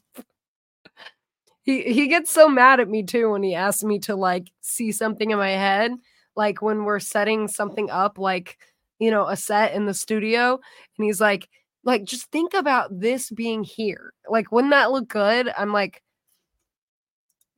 a deer in headlights. I don't know. I think I'll like it, and then he puts it up and he's like, it looks great, huh? And I'm like, I don't think I like it. And he's like, you said you liked it. And I'm like, no, I actually don't like it now. You get so mad at me. Yeah, I think because normal people can assume would know if they like it or not. Yeah, so. I'm not on drugs. So that definitely takes that out of the equation. But I don't know. I have dreamed a lot after. So weed used to make me dream a ton, but I don't smoke weed anymore. Drugs are probably why I hear the voices. Oh my gosh, Casey, that got kind of dark.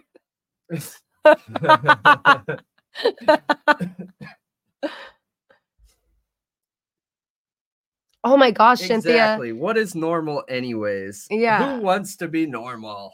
Cynthia, that's really amazing. I love that. That's cool. She said her visual talent is seeing a color and being able to mix it with primary colors and white and black. Like she can see a color and remake it. Wow. That's incredible. Yeah, Jeez. I've seen an artist who does that. Like her fans will be like, make this color, and it'll be something super random. And she sits there and mixes little bits of paint in, and then it'll match exact. Like she will put it on the thing and it will be perfect. Like I need her to custom mix a foundation for me. That's incredible. Because no foundation matches me. Like I'm a really fair-skinned person with olive undertones. Yeah, hey Regina, I know you won't hear this right now, but you will hear it when you get to this point. So welcome. Hi, Regina. All right, I'm just trying to go through and see if I can find any specific details here. Mike, that's kind of dark too. What? I'm trying to stop hearing my internal monologue. I guess you can never stop it, but you can stop giving it importance. It's just meaningless chatter in the skull, really. Yeah. That I wish I had an internal monologue, you guys. With ADHD, you're doing things as you think of them. That's why I was such a troublemaker when I was younger. I didn't have the ability to tell myself an internal dialogue no, because as I'm thinking it, I'm doing it. So you're thinking about like peeing on a tree, but you're already doing it? Yeah.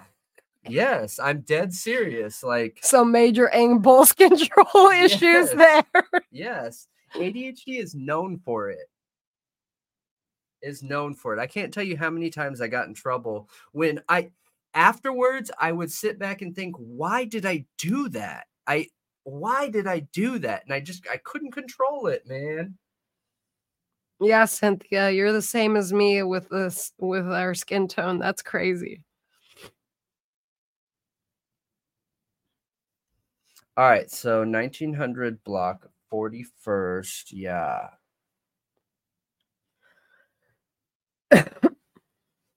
So stab wounds to the torso. Death as homicide. No arrests have been made. Investigators do not believe there's a danger to the public at this time.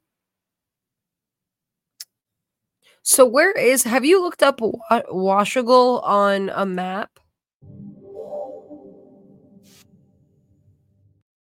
The Washougal Police Department released the name of a woman found dead in her home earlier this month. 71-year-old Sandra Ladd was found stabbed to death at her home on the 1900 block of 41st Street shortly after 4:30 p.m. on June 14th. So far, no arrests have been made, but Washougal police say they don't believe there's a risk to the general public. The Washougal Police Department and the Clark County Major Crimes Unit are actively investigating. Anyone with information about Ladd's Why death wouldn't there be is a asked risk to to the contact public? Washougal Police or call the Someone just got non-emergency stabbed line to death in at their home. They don't know who did it. And they haven't found him to this day. Everybody, I don't know why this is said. I just assume they don't want people to get worked up maybe and grab their guns and think that they need to protect their family armed. I don't know. Do you guys have any insight into that? That's something that I don't know and haven't thought about personally, is why they look at these crimes. And yes, I do think that these are targeted crimes. I think that this person planned it out. I think that there was an investment of time into planning this crime out ahead of time, on all of them. They knew what they were doing. They knew when they were going to do it because it was done on the 13th. They knew who they were going to do it to. They knew everything. And I think that they either stalked them, watched them, or whatever leading up to it. So is it just because that was a targeted attack, the cops can come out and say that the public is safe? Because in my opinion, that is not safe on every 13th. You're safe for a month. Right. Until the next 13th. And then you got to watch your back. Yeah. If I was in that area, I would be up at 3 a.m. on the 13th. I kind of feel like I want to be up at 3 a.m. on the 13th for that was yesterday. I felt like last night someone was watching me in my sleep too. It was me. I couldn't say it with a straight face. I was gonna try to say it serious, but I couldn't. It was me. What did you do? Super fast. Before you even end what you're saying, it was me. Oh no, I'm gonna cry. Oh no.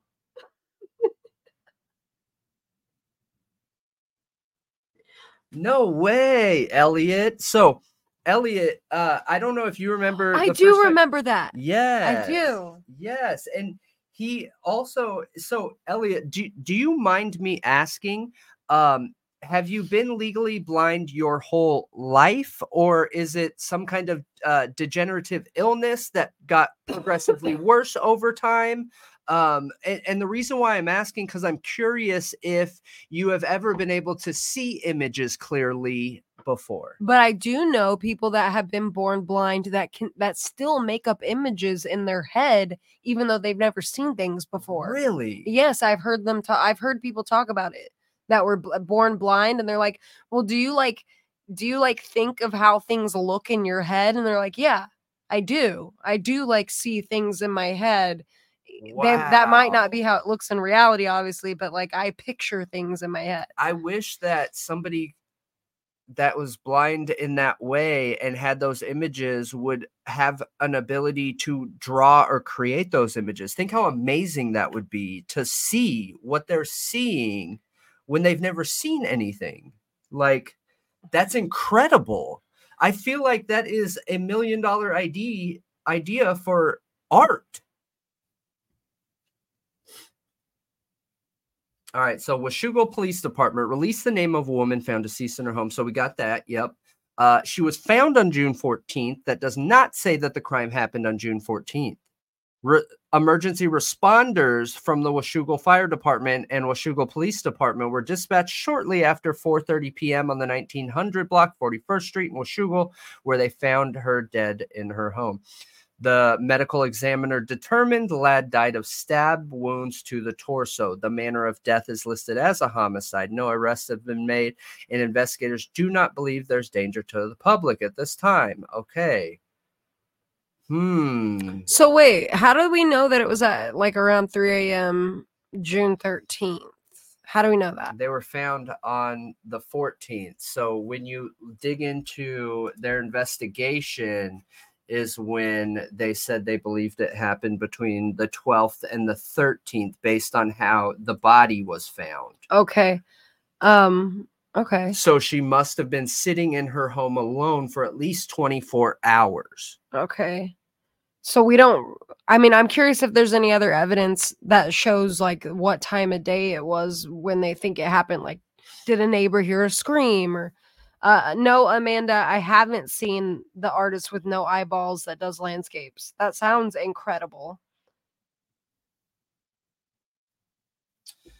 So you were born with that, Elliot. That's interesting. So you've seen your vision has been the same essentially your whole life then. I from my understanding of what you're saying. Yeah. Born with it. Yeah. Yeah. And a nerve wasn't formed correctly. It didn't close all the way. So it sounds like he wouldn't have been able to see from birth. Right. So that's I'm also interested. Wow. And you have trouble seeing images too. That is interesting. So can you see like a little bit? Because when I Google it, oh yeah, so okay, that's what his pupil would look like. A misshapen pupil that goes down. Oh, okay. But it says it can affect one or both eyes if your child has, is it columboma? Talk to your doctor about the best plan for care. There are treatments that can help them make the most of their vision. So like maybe they could see a little bit, maybe. I don't know. I'm not sure what those treatments are. That is interesting. Oh,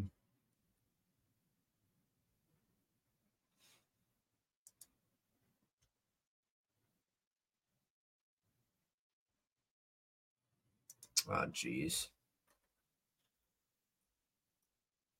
Man, we are gonna have to go digging because that other crime, you guys, I had no idea about the Illinois one now, right?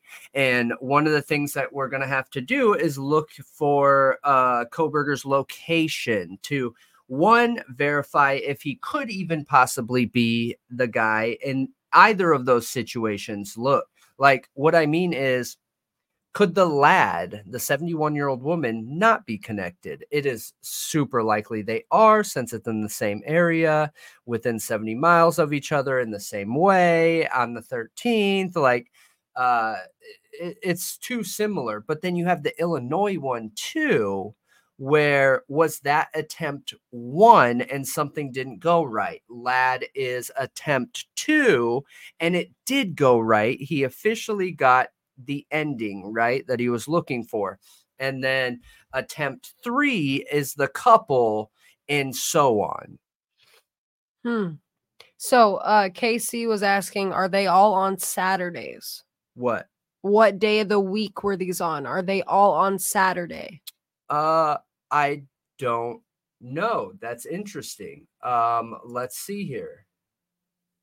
So what is August 13th, 2021? Is a Friday. August 13th, 2021 is a Friday. Now let's go to June 12th or 13th, 2020.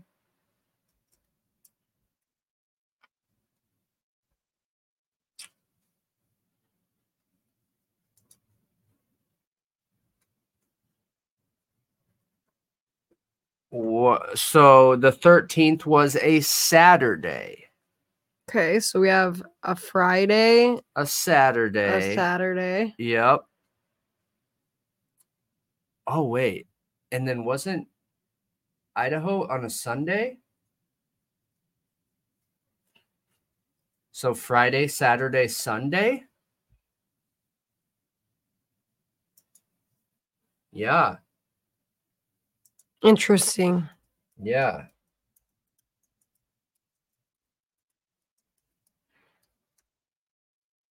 Sunday. Yeah, so Friday, Saturday, Sunday. What about the Chicago one? I know nothing about the Illinois one. Let's see. So Wait, is that the same exact day as the other stabbing we were just looking at? Was that 2021? no. Charleston, Illinois. Okay, so let's look. Charleston. I know. What day of the week Illinois, was it, though? June 13, 2021 stabbing. Okay, but what day of the week was it? I don't know. Oh my gosh, you're killing me. So it was June 13th that the stabbing happened? Yes. Before 3 a.m.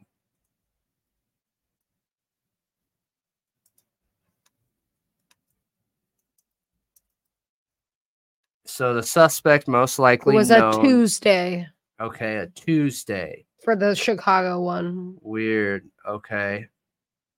The victim entered the home and attacked while they slept.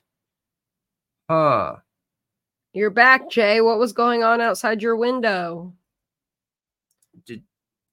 Someone wasn't peeping, were they? Because that's scary. Oh, there you go. If any of you need to talk to Elliot, remember to tag his name to where it's highlighted in the chat so that he can hear it if you're talking to him. Okay. Ian said, and all the chat, my mother wants to know if there's a good single video to get an overview of the Moscow murders. Like a breakdown, like a total breakdown. Is she a YouTube fan where she likes content creators and streamers? Because you could always direct her to 48 hours, which, you know, it's mainstream media. They're skilled in giving an overview of the story. And I think it's important for anybody to hear the mainstream story probably first before and digging then, in. Yeah.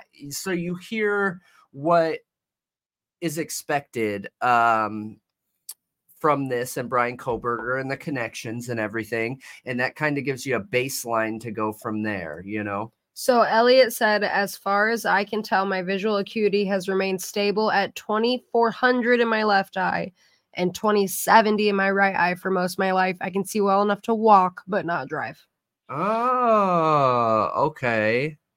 That's still so interesting. I just think of a lot of different situations in my life that I've gone through, and having eyesight like that, you probably have, your lived experience is probably incredible in anybody that has reduced eyesight in that manner. I feel like a lot of people that have no eyesight or reduced eyesight have almost, what's the best way of putting it? Like a more artistic way of analyzing situations, at least from my encounter of people who have been blind or have reduced eyesight. But I mean, everyone's life experience is different. That could just be me, you know, guessing, having no life experience with bad eyesight. Shams, what's your story? Was the middle of the night, you get scared of peeping Toms. I don't see your story. I see climbed. How do you make it highlight for I don't know. Let me try Elliot? to tag. It pops Please up. Look. Tag my name. So you press at and then you start typing the name and then it'll pop up and you click on it. Yes. I think, wait, but try it for Elliot. Make sure that I'll try it and see if it works for Elliot. Hold on. Okay, I'm gonna click on it. Send. Just put test. Yeah. It didn't highlight though. Elliot, tell me if that worked. Because I tagged you in a comment. Did it work? So that we know to let people know.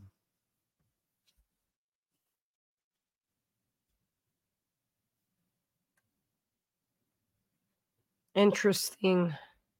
I've seen like Ian has done it where he highlighted our name, and actually Elliot I think did it too where he highlighted. Yeah, look. At Thought Riot Pod. How? How are you guys doing that? Ian, tell us how you're doing that. Yeah, we're still new. And Gold super lame. Star of the chat. How do you do that? Yeah, Ian highlighted Casey's too. Interesting. Oh, J Ray said it only highlights for Elliot, silly goose. Okay. Oh, duh.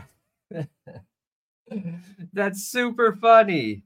Okay. Okay, so when I didn't know that. when he sees it, it's Yep. highlighted. Yes. Okay. All right. All right. Or it'll talk to him, I Yes. think. It'll say it out loud to him. Yes. Absolutely. So when you guys press that, when you type in someone's name and then they click on it, it'll highlight for that person, just not you won't see the Not highlight. everybody else. Yeah. So, how is for anyone who wasn't here from the very beginning?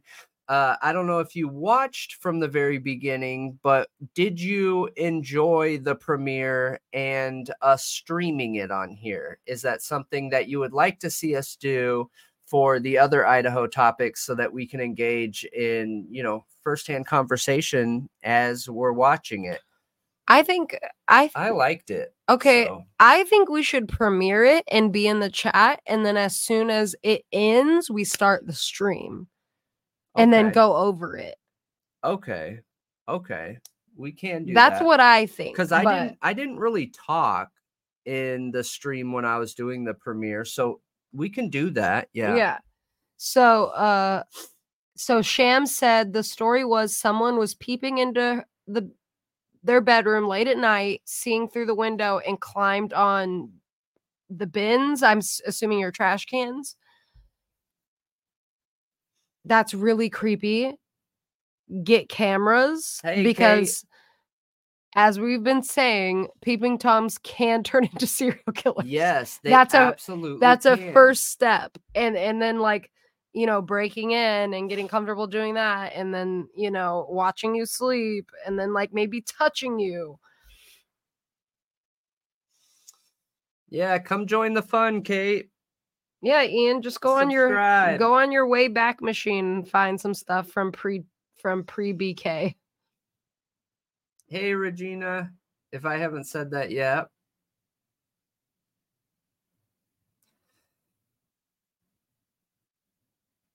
Yeah, so we'll set it up to where we do the premiere and talk through it, because even though I was doing the live stream, I was talking in the premiere, like typing. So that makes sense doing it like that and just have the stream set up right after. Yeah, it does make you wonder how many times they have watched you, Shams, for real. That is scary. I hope you get cameras like a Ring setup or Arlo, or I don't know what they have in the UK, but go get some little cameras. Yes.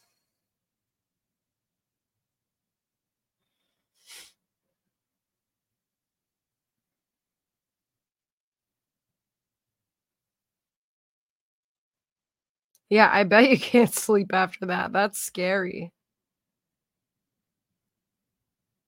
I would be terrified. Elliot said, somebody said, when you said blind people see the world from an artistic perspective, I wonder if that's why I'm so inclined to be criminal defense lawyer. Oh. I think Brendan said that, didn't you? Yeah. Yeah, that Brendan is the this voice. Yeah. Yep. And I'm Malia Elliott.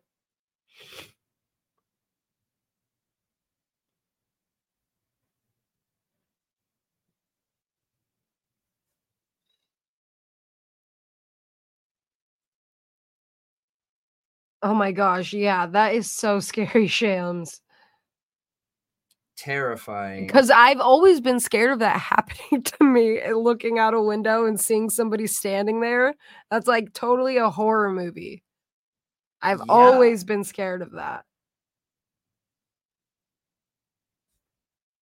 Oh, Elliot said you wouldn't be able to tell that he was blind unless you saw him trying to read his phone. I would have a heart attack too. What, Cynthia? Good thing I make myself look like a ball-busting bag lady when I walk around my yard into the curb.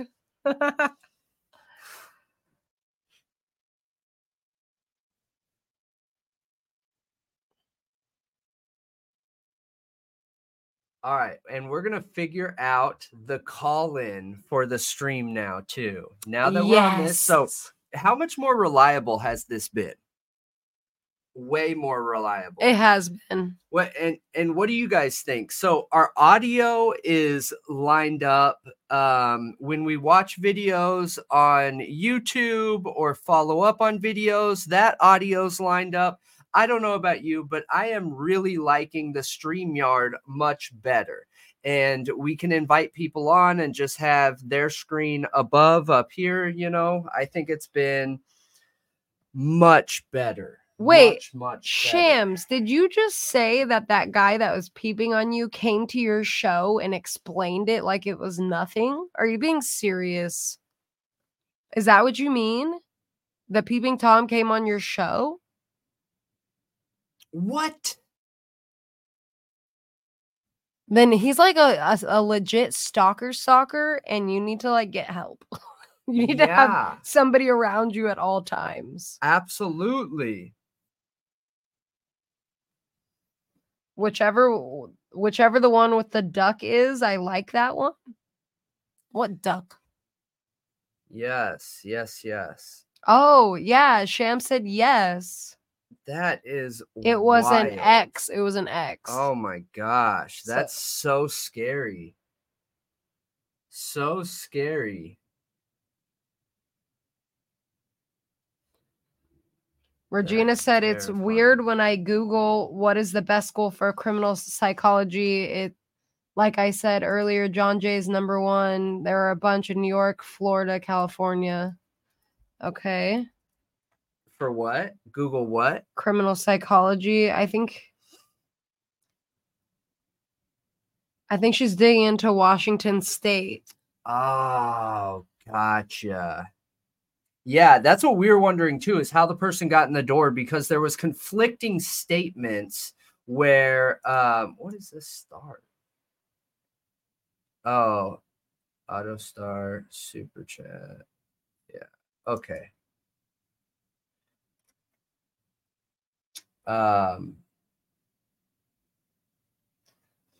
That oh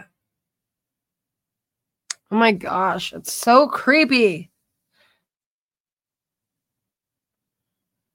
So oh, so Regina's way back. She just heard us shout her out. Oh. So she's gonna hear this way later. Hi, Regina. We've been talking to you.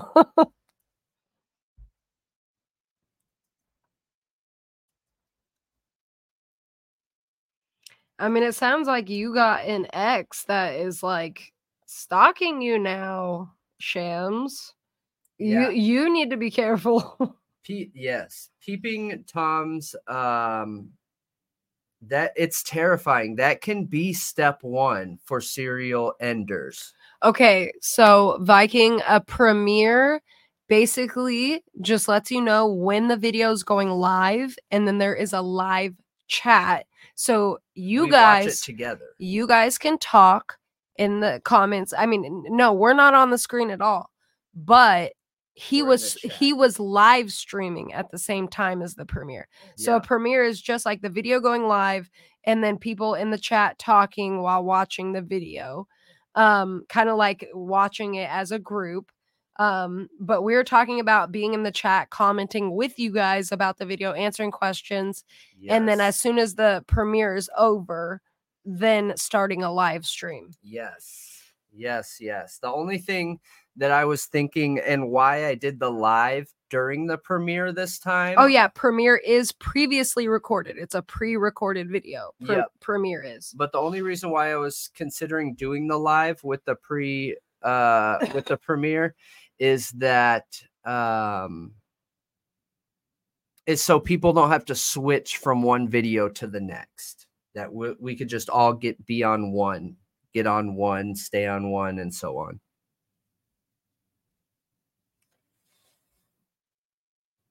Yeah, I like tonight too. Tonight was a good conversation because we had a really good topic. This is a strong topic. Really strong topic.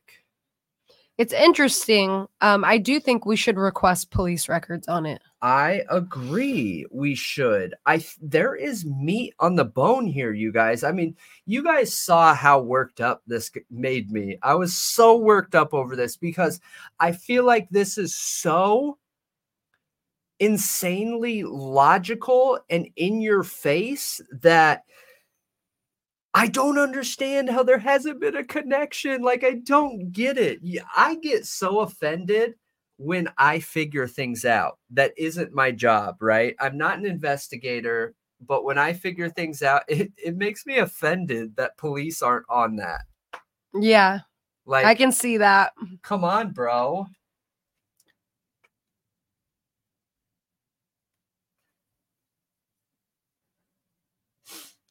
Oh, wait. I'm going to test. Hey, Matt. It's my first time seeing you in the when chat. we're answering questions, I can actually post them. I know. That's what I was saying last night, that you should do that. And you were just like, oh, okay. I didn't know what you were talking about. I was like, that's so cool. Like, you can actually put the comment up on the screen. Got it. Okay. Yeah. So that's why I was hitting that too. Okay. Awesome. That's awesome, Shams. I'm glad you're enjoying the channel. I'm going to have to check out yours where your ex calls in. It talks about peeping on you. Yes. Mike, you're not old. There's no age doesn't matter. Yeah, but he is right about the movies from the 80s, like that they glorified drunk driving, date, grape, and peeping toms are semi cool and funny. Example, Revenge of the Nerds. Like, yeah, it is crazy. It is totally nuts.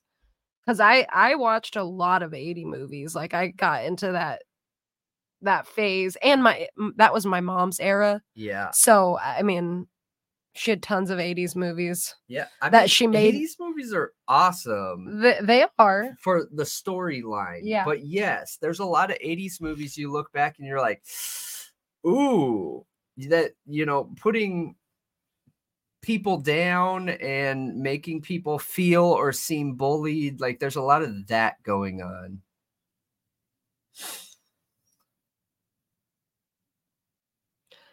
What? All right. We're not posh. If only you knew me. Like, yeah. In real life, I'm not posh. Mm-mm. You don't know that I wouldn't like you. You don't know that. No.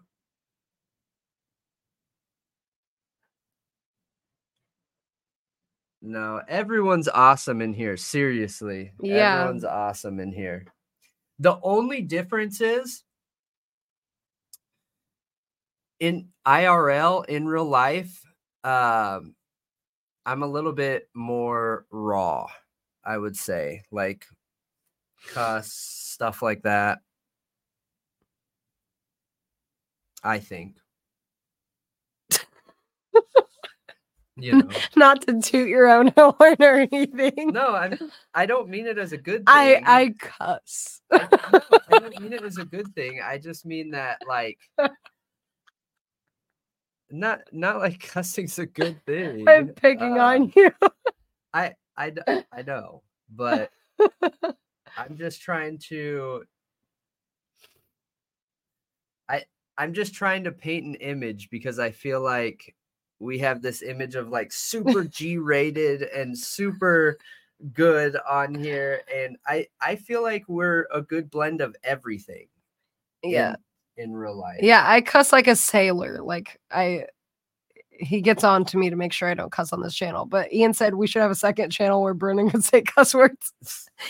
Our second channel is just where we cuss. We're gonna have member videos because so for those of you that don't know yet, I was a bad kid growing up. I used to hang out with a lot of really bad people that went to prison. I have charges in my past. I have all these things that I think made me interested in true crime today because I've experienced some of that stuff. And we want to be able to share some of those stories with you guys. And I'm talking like Hollywood movie style situations and stories, and share them with you guys so you guys have a better understanding of some of our background and where that experience comes from. And things like how I lost my license for 8 years and the story behind that, how all kinds of stuff like, yeah, I've got charges too, and I almost was a double convicted felon, but I got off. So yeah, most of my charges I like, I think it makes you they got expunged. I think it makes you a relatable person when you can talk through that Hey, stuff, if we are all millennials in this chat for the most part, then we all probably have a criminal record. Right. Yeah. We are. Millennials are like the criminal generation. Right. That's super funny. All right, guys, that is it for tonight. And tonight was an amazing one. Actually, Cynthia, I have been raided before. Not my house, but I was raided. Actually, twice.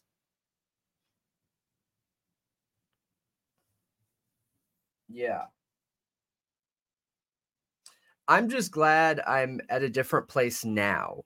Yeah, me too. Have done a lot of growing up, have been through a lot of life experiences, and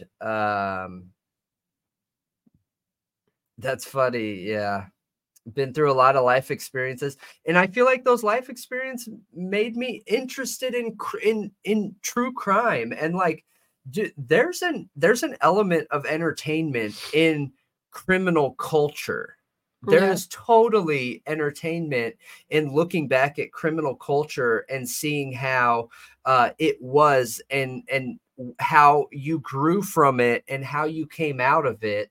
And we want to be able to share those with you. I mean, crazy stories, you guys, pulling safes, all kinds of stuff. But yeah, that is it for tonight. Tonight was amazing. Such good conversation, such great topics. Everyone, thank Ian for sending us that topic. If you guys saw, he was the prisoner. Did you see, Ian, your name tag where it says prisoner? It doesn't say prisoner. Yes, it does. No, it doesn't. On the premiere, yes, it does. That's not the thumbnail I made. Did you add prisoner to it? No, not the thumbnail. It's every time I referenced his here, I'll show real quick. Hang on.